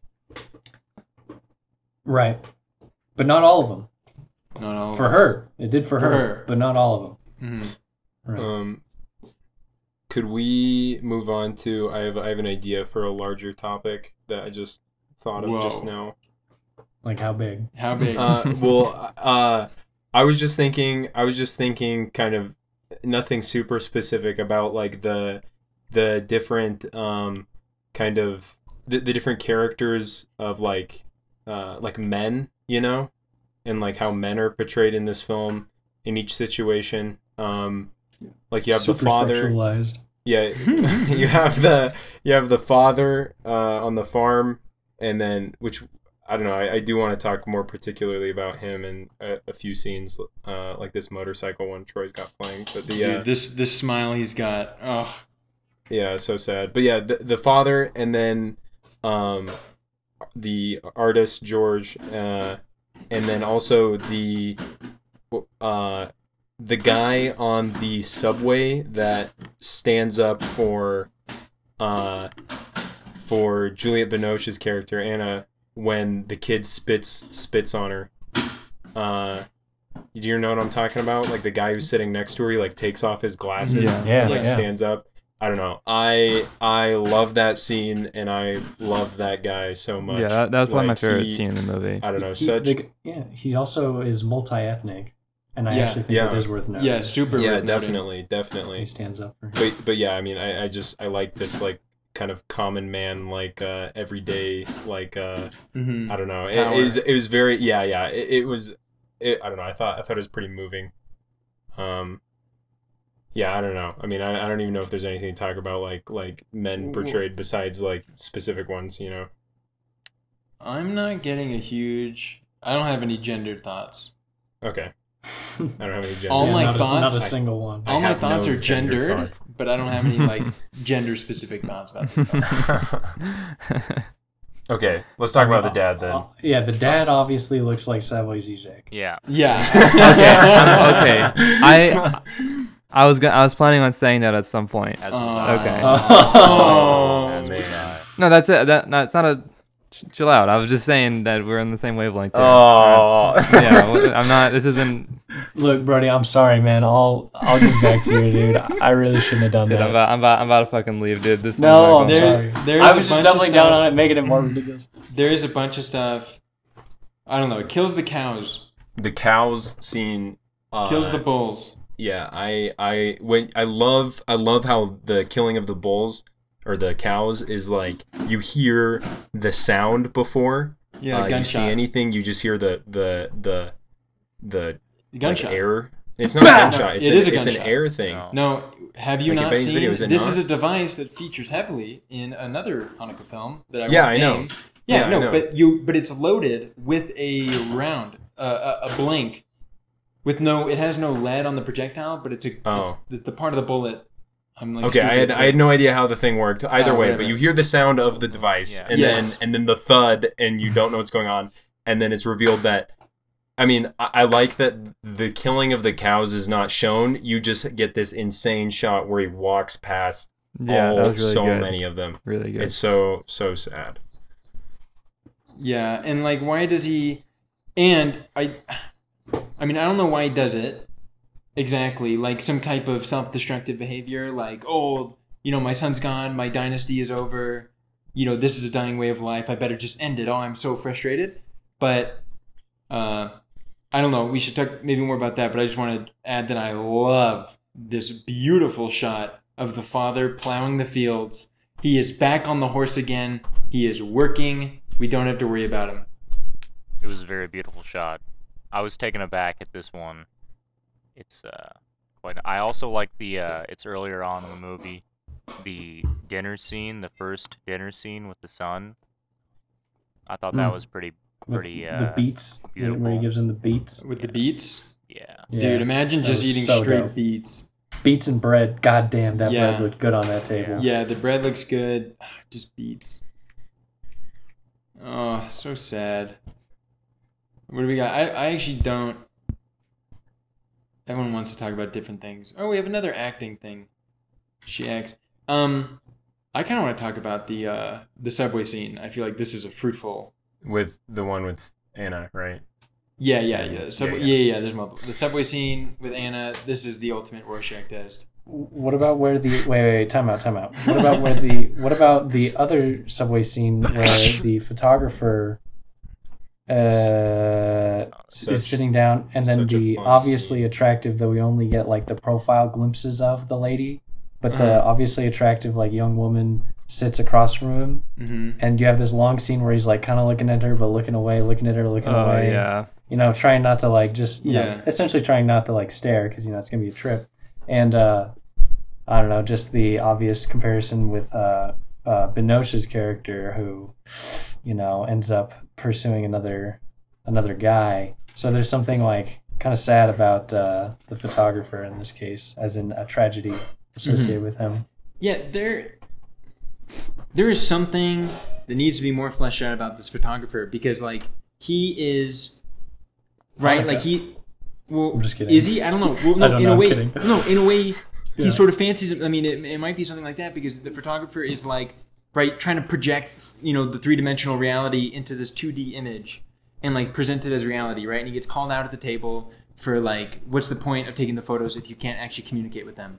And he says, I know. And then I forget exactly what he says when he's looking at later when he talks about the ecology of the image and basically how like he says like I don't know how to speak about the value of the uncommunicated message. Mhm. But and then he doesn't really say or something like this, and I feel like he's trying to say like the sense I'm getting is like I should try or something. But like he's also doing this thing where he's like based on his views of like modernity as sophisticated and non-modernity as simple and like kind of this view of like good and bad or whatever. Like he is projecting a modern psychology or something onto these like non-modern places and things and like yeah, which I don't know. There's something Maybe you know what I'm not. saying? Maybe not modern. Maybe not modern. I mean, maybe it's as simple as just saying the artist. Like it is very. He has a very artistic lens to things. Mhm. And tries to value that as highly as possible. But it seems to. I mean, I think at the end the reading is that things fall kind of short. There's something very sad about that. But yeah, I don't know. I mean, I don't know. I'm saying obviously, but the transition to the subway photos is a transition towards a material that is understandable and like emotionally real and you know something like this, you know. I mean, Mhm. obviously, this is sort of like a completion of the dialogue, right? Is the photographer character? He goes to these third world, quote unquote, non-modern countries, and takes photographs and brings them back, whereas the people from these countries they're looking to come in and pursue dreams or like acquire experiences and you know maybe take something back home to their families, whether monetary or promises of success or something. So like it's just like a completion of the dialogue between the two, the modern and the non-modern society. The non-modern is looking to extract resources Mhm. and experiences from the modern society, and the modern society is looking to do the same with the non-modern one, but it's one is like commodified and one is something else. Abstract. romanticized. Made romantically abstract. Something like that. Yeah. Subway scene. The other one. Yeah, a little class warfare on the subway. Yeah. Worth noting that I think if super I don't know. Do we have more thoughts on I don't mean to switch it up. The only other thought I have is that okay, we all agree that this lady is attractive, right? Even Yeah, though at we first- never, Sitting we across from? basically never see her face. We see like a corner shot of her chin and like dimple, like a slight profile, but we basically never get to see. There, you get that, and then I think at the very beginning you get a little bit too when she's standing. Yeah, I You think when never she get a good leaves, you look. see. Oh, what he? Oh no. Yeah, he leaves. Oh, the one oh I thought you were talking about this. Yeah. Not the older lady, the one that Yeah, comes yeah. to sit in front of him after. Yeah. Yeah, I was Yeah. thinking if she was the girl from Piano Teacher or Woo. something. Could be. Oh, No, yeah, it looks like but- her. Oh, you go ahead. No, this lady's certainly younger. This lady is Yeah. like It's definitely maybe not. maybe late 20s or something like that. Boom. It's funny. Ooh. It's There funny you go. too that the so he's wearing the camera around his neck, and the camera is pointed right at her. You know, Mm-hmm. so there's something going on there with his camera being on her, but us Right. not seeing her. Right, Mm. and he doesn't want to see her either. Like he keeps trying to avert his gaze all the time. Yeah. If you watch, like, yeah, totally. And if you see the scenes like prior to this, like he's adjusting it so that it's centered perfectly over his chest. When he's in the mirror, he does something like that. Like he's adjusting with the strap, I believe. Mhm. Yeah. Yeah, there's something about that. Like Um, he's yeah. like a what do you call, like, I don't know, like a receptacle. Like it's weird because when his camera, it's a tool for him. You know, he points it at these things. Like he takes all these pictures of these war-torn countries and these atrocities. Right. Yet now his camera is pointed at something beautiful, but he's not It's taking right the in picture. front of him. Right. The classic. Wait, what do you mean he's not It's right in taking the front of you. picture? He took the picture. He takes- takes the did he? picture, you Sorry. can hear it. What? Yeah, that's it's the very whole point it's of the quiet. scene. You can hear it. Yeah. Oh, okay.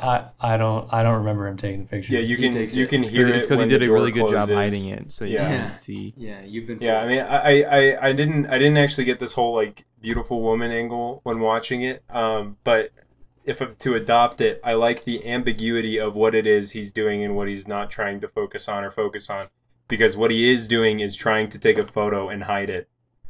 Well, I think she's for sure beautiful, and that he does want to capture her beauty, but he wants to do it Yeah. discreetly, right? yeah, Okay, yeah. and there's also, I wanted to say that there's something interesting going on by never giving us a clear view of her face. This is as clear as we get, this profile shot. Mm-hmm. So there's something I don't know. Does anybody else, like, it seems like, I think Alice Warner agrees, like there really is like something interesting about how she's being obfuscated. He's intentionally obfuscating his view of her, and he lets the camera, apparently the camera takes a picture, though I didn't know that. Yeah, I don't know. I think all of that's pretty intentional, but whatever. No. I agree. I'm not disagreeing. I'm just saying that. Yeah. I mean, I think the rather than have a scene where he's just sitting there and there's no camera and he's like trying not to look at her, having it be as though what he is trying to do is he is trying to interact. Okay, go ahead, Troy. Oh, well, I mean, I don't know. I was like trying to figure out how to end that Oh. sentence. I didn't really know. Okay, I was just trying to say after you, but yeah, I think there's something definitely hidden going on in that one. I think he's experimenting, right? Like he's totally taking a new direction here, and I don't know if he knows what he's taking a picture of. Like what is this Right. new place, right? Like he I don't know. It's a radical shift from him in terms of content and intent and audience, presumably. And I think it's something about like this is some kind of, I don't know. I had the feeling that he wasn't exactly sure what he was doing and like was sort of going into the unknown here in terms of like his work. Mm-hmm. So maybe like it's not clear to us. Mi- Like we can't see what he sees, and maybe he also does not see what he sees. Right. Well, maybe there. And like what the camera will capture is gonna be interesting. Maybe there's something here about I mean, obviously there's the immediate context, which is he's not looking at her because of, whatever obvious reasons. It would be impolite or something. Yeah. But right, like right. you might be able to interpret it as like he's not able to see the real thing. He can only see like the photograph of it, right? Right. So Right. you're always interfacing with like the the simulation of the subject, whether it be the war photos or other subway photos. It's like you're always a layer removed, and he himself is even a layer removed because he never stares at her. He only gets the photograph, which he presumably will look at, and so that's already like a layer of alienation. Troy, to go, I don't know if this is just literally, Troy, what you were saying, or if this is adding on to it.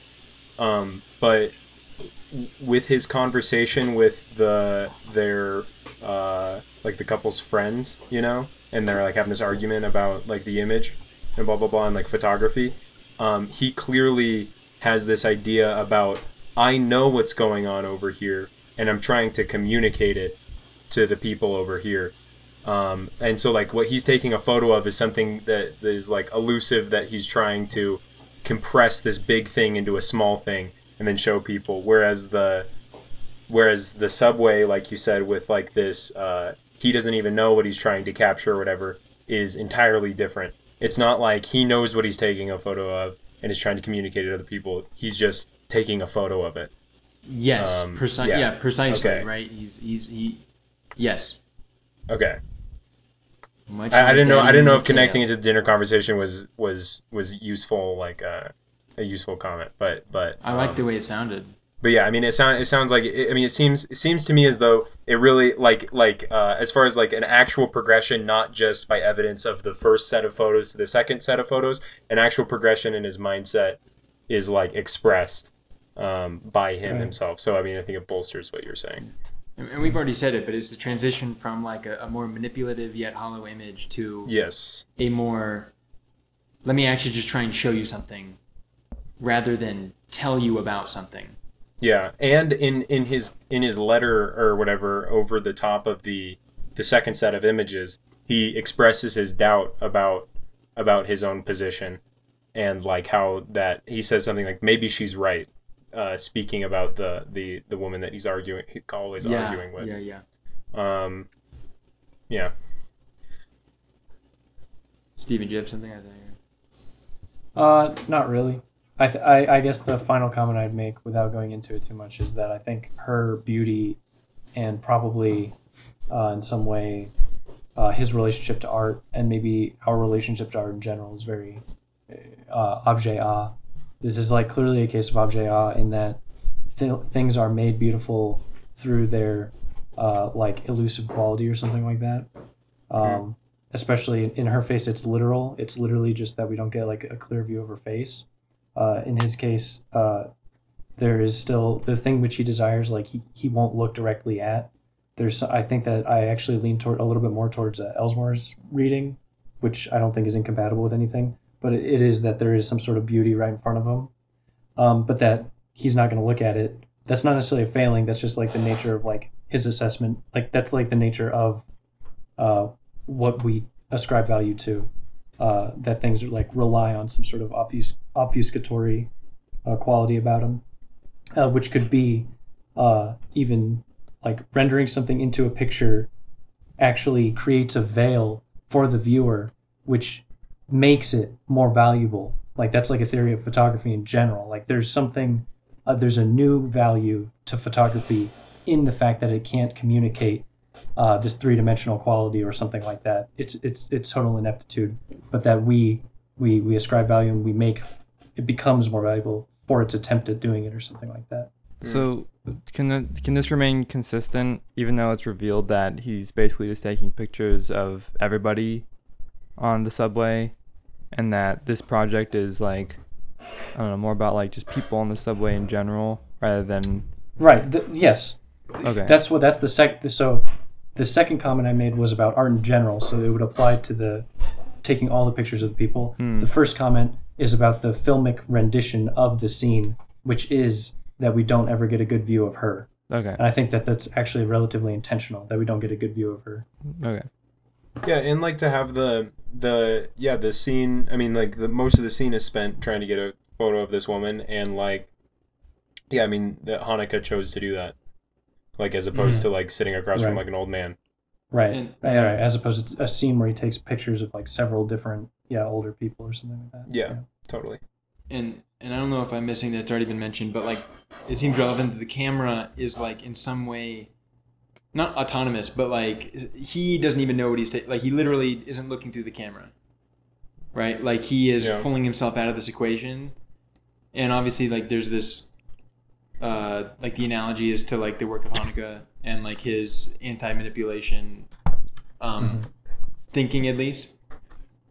and just like likening his work to the photos we see as being people that are clearly like you clearly look at these photos and like a lot about these people is communicated, and yet like you really don't know Right. anything about them. Yeah, kind And of just- just communicated. Yeah. Yeah, stuff gets. I mean, look at this guy's face, right? Like it's just like these photos are, in my mind, undeniably very interesting, Yeah. and there's something they're super good. real about it, and Really all these good. things, and yet like you basically don't come away knowing more about them or anything. Anyway, it just. yeah, I'm just yes. drawing the Right, obvious that- comparison to Haneke's films and like the approach he's trying to take here of like, let me show you these people's lives. I'll show you just a screen, like just a photo of them, right? Like just a moment in time in which these things are happening. But like, you don't get the narrative. You don't get to know where it's going and where it came from.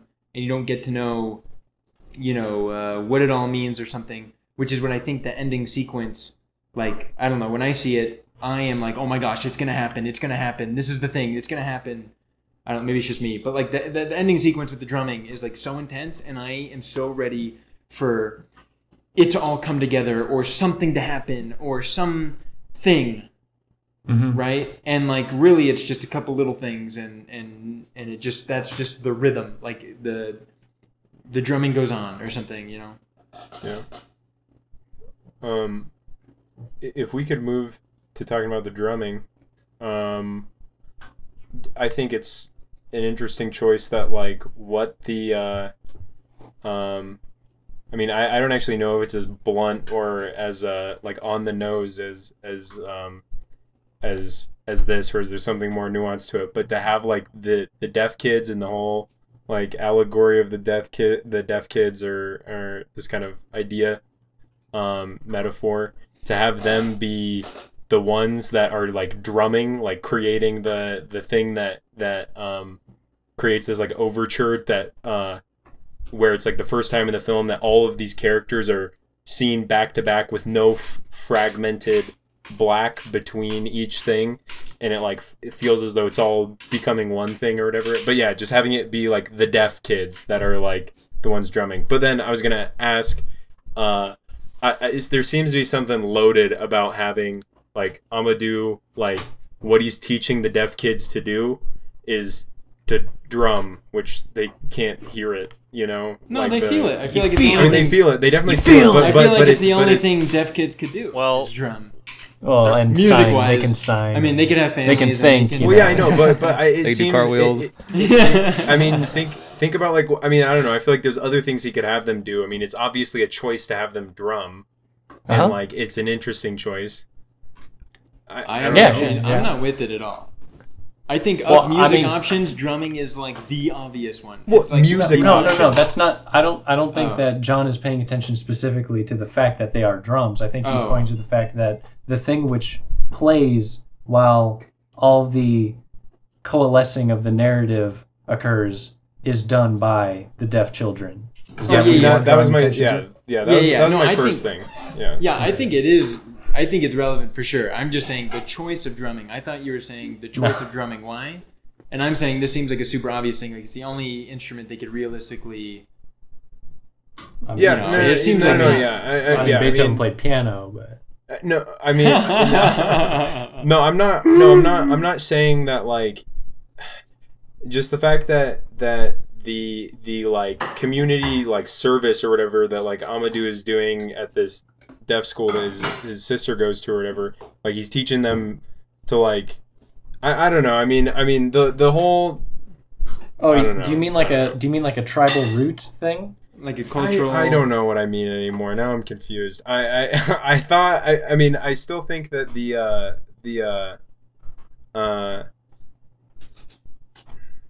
okay, I like the drumming because it is completely like auditory, and that it can take place without any explanation or like time, like I don't know, like it appears on screen when the deaf kids are drumming and you know exactly what's going on instantly, and I don't know, you feel everything without having without having to pick up on like cues and like lines and people acting and blah blah blah. It's something that's like immediately expressed and clear what's going on and emotionally effective. Which I think that's answer to my question of what I was trying to ask about like why the drumming blah blah blah. Yeah, I think. Well, obviously the cringe pragmatic purpose is that it's just such an awesome like motif to have recur because it just sounds and feels good when you're listening to it happen. Earlier on, do do do do, it was fun the first time, and I think it happens the second time, and then this time, now it serves this like practical end. There just is something about like having a recurring motif, that it like, I don't know.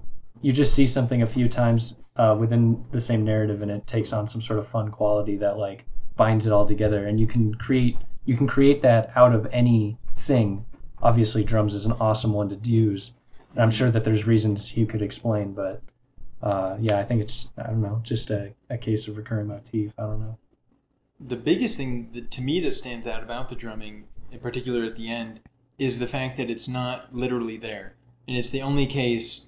Right, like music is being overlaid. Of course, the music is like originating in like a real place in the film. Yeah. But right, and it just seems to me to notably not belong.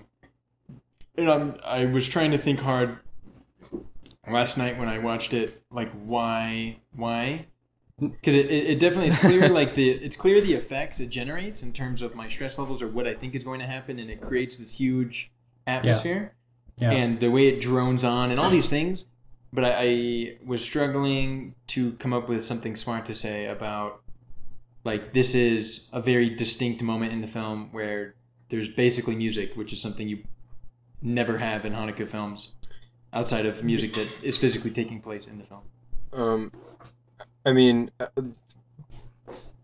I don't really understand like what you're like failing to make a point about, because I think you kind of already made it, just like when you're talking about like waiting for something to happen and like this feeling of everything coinciding and like becoming one big thing. Right. Well, this is and like this aids to subvert that. Yeah. Maybe one of the primary intentions of it was to prime you to feel like when you have this like this thing that's taken on some sort of what's the term, like, I don't know, like a value within the narrative itself, isolated into this narrative, and you kind of enter this world.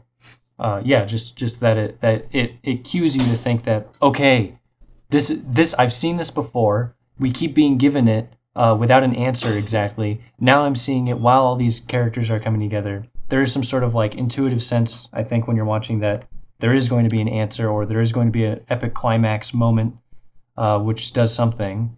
And it subverts that. So it could be for that very reason. It subverts it, but I just thought of something. Okay, so you have like the deaf kids playing the drums. It's like the super loaded metaphor for communication and all this that the film's been exploring. And then it's happening over the top of all these events or whatever of like failure to communicate, blah blah blah. And then the film doesn't. The climax is the film, the film's like failure to communicate or something like that. Like that. I mean, it's not like the film doesn't deliver because there's nothing to deliver because of this like barrier of communication or something like that. No, I mean, I think you're on something for sure, but I disagree about failure to communicate because it sets you up to think it's going to, and then it doesn't. I don't think it's failing to communicate as much as it's acknowledging, like, I don't know. That's why the music thing. Why, like, it manipulates you, and then says, "Well, actually, I was just manipulating you." And like that seems. I'm trying to get like that seems like an occurrence, and I'm trying to figure out like why. Like, I don't think that just like seeing that is good enough alone. But I agree that there's 100% something about the relationship, the communicative relationship between the audience there, like that is being talked about. Yeah. I don't know. Yeah. I feel like it's been answered. I still don't really get it. Like, Sorry, wait, John. Were you gonna say something? No, John was John. Gonna Oh, say something? I was gonna say something about the deaf girl or deaf kid at the very end, and how that's the last thing you see, and like contrast at the beginning. Maybe that'll open up more to what we're talking about. So you said something about the first situation, like how the first shot we're situated as this as the audience, like, and then it's revealed that they're like children, like guessing what they're saying, and the very end of the film is like bookending it or whatever, except we don't get like we already understand that like we're in the place of like the children at the beginning of the film, and then it's this kid doing this thing like trying to communicate or whatever, and then it just, I mean, yeah, that is like the last thing or whatever, last point. I mean, I don't even know if there's more to be said about that, but like I don't know if that opens up. I think that more of what we're integrates talking well about. into this general theme of the first time you're shown something, it's you're being manipulated and it's vapid, and then later on the same tool is used, but it's used in a different way where you're presented with something quote unquote more real. Where, you know, in the first death scene, you have the girl who's you know, trying to mime something out, and all the kids are trying to guess, like, what is it? What could it be? Right? What is she doing? Right? So that's like the first occurrence of, say, like photographs, where you're looking at these war photos and you're trying to put them all together and grapple with like the horror or what, I mean, you know. But then it's later you see the subway photos and it's just kind of a plain thing where there's nothing really to interpret. And the same goes for the final scene, the last time that you're shown the deaf kid. It's just, there's nothing left to interpret. There's no one guessing what it is. It's simply just like is what you're seeing. I don't know if that makes sense to anyone. No, I think that sounds right to me. In the end, all you really have is incomprehensible communication, at least to us. Maybe that's relevant, but like, yeah, or at least I think that's probably good enough. Maybe not. I don't know. We should probably more thoughts on the end scene. I'm just noting that we're actually coming to our time limit. Yeah.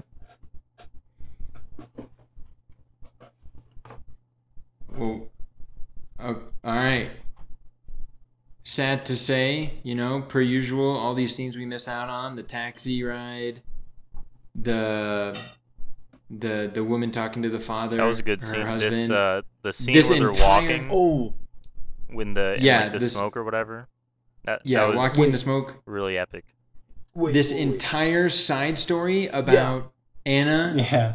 and hearing the abuse and then receiving a letter from an unknown person claiming to yeah. be the child asking for help, which sort of rings really similar to Haneke's other Palme d'Or winning film, Hidden or Caché, which stars who one of the stars of that film is the man on the subway who defends Anna. Also, can we just quick shout out to the piano, not the teacher, but the piano player at the dinner when he gets up and turns around and it's revealed one of the blonde dudes is the guy from the piano teacher. Do you guys remember that? Did you make note of that? No, what? Go Wait, to the first dinner scene. And where then go to the elites are eating? Yes, and then go to the end. At one point, the blonde dude stands up and turns around, and you can see it's him. All right, I'm looking for Isn't it. that later in the movie? Isn't it like in the second half? Or no? It might Here it be. is. Oh, it might be later. I don't know where it is actually. I do just remember. Are we that gonna, last about- one. th- gonna talk about the This is the wrong Hanukkah one. expanded universe? Okay. That Is this the wrong one- dinner scene? Wait, no, Hanukkah, go back, yeah. go back. Dude, all That the blonde guy movies are right there, actually that is him. one. Over Blonde guy. this guy who is Oh, looking the guy forward, who's back we that see? is him. So when we see that character get up, I swear to you, it is the character from the piano teacher. Dude, Hanukkah Okay. expanded universe. The Hanukkah, Hanukkah universe. Anyway, so lots of stuff we didn't quite get to. What a shame. Wait. Can we? How close are we to the time limit? Like, We are probably past. Wait, it. I getting- didn't see No, what you were we're saying at all, prob- Steven. Wait. At Yeah, some point, he gets up. It might not be here. There's another time they revisit the scene. Probably there is a point where he stands up. I'll take your word for it. It may be easier if we just look up the casting and compare it than to look for the scene because it is very I'm brief. really interested in This I wanna know what's up with random. the You want to see your twinsy? I want to know what's up with the funerals. No, Oh, it is. Wait. Oh yeah, the that's- funeral scene's good. Would you Dude, see I it? like that that seems whole that thing. seems like a bit better line wait, of what do you draw mean? What do you than- mean by same Yeah. guy? Sitting Are you here talking about for- the Yeah, I student? agree. Or No, you're this talking guy. about Look, someone he's else? Yeah, no, the no, no. student. No, it's The not student, him. Yeah. Yeah. It's no. It is. It's someone else. He's about to turn around. He's gonna turn around in a second. It's You know, someone else. this could be done in a Google. I have but no idea instead- what the funeral scene's about, but I We're really gonna like use our where precious they time. where they put the little shovel on the they shovel a little dirt in. Yeah. I had never seen that before, and I found out it is a real thing.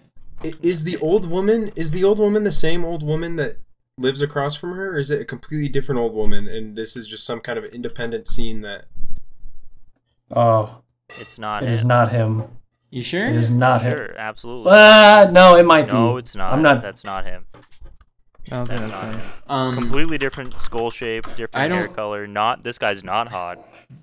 I don't know. I don't know who He's definitely died. got scruff here.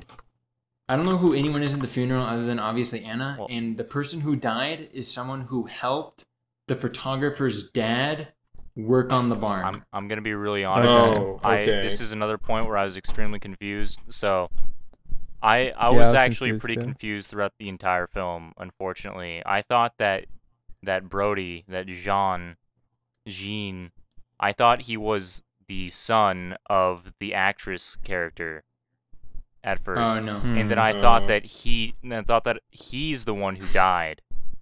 And I also Whoa. thought that I also you thought watched a very different movie. I also thought I just completely forgot what I was going to say, but it was really relevant to this same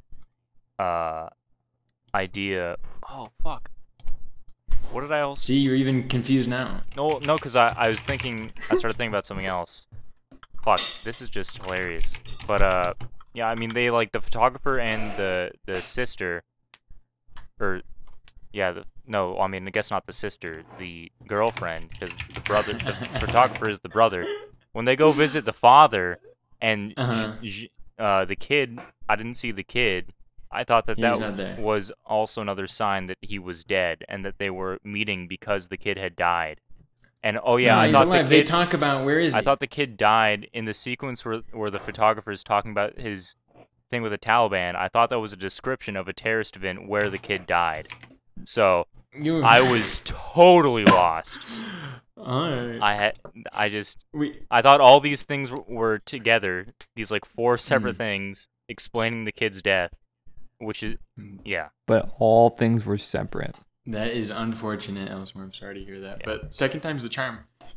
We've gotta wrap this up. So, ending thoughts. I really like this movie. Oh, big surprise! Troy loves Hanukkah. Yeah, it's a shame we didn't get to talk about more. I agree with John in my desperate desire to talk about the Anne and the abuse neighbor and all that stuff, but a lot of stuff to talk about. Really enjoy it on just like a visceral, emotional level. I'm gonna give it a 4. I really like this film as well. I will definitely be rewatching it many times. I think it stands out from what I've seen of Hanukkah so far. I think it's I love how understated so much of it is, and yet how like boldly, like emotionally it like affects me. Yeah, really enjoy this film, and I am giving it a 4.2.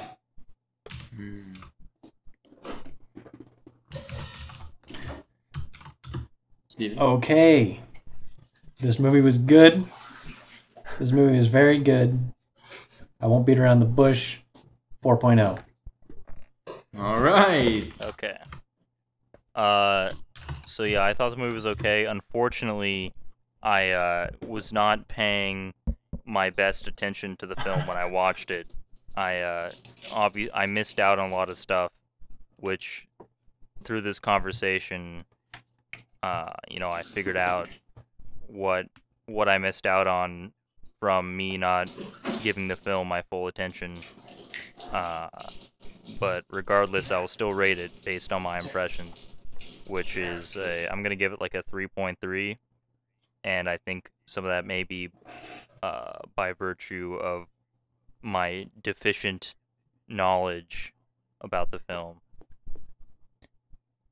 I'm sticking with my original opening thoughts. I have not been transformed, unfortunately.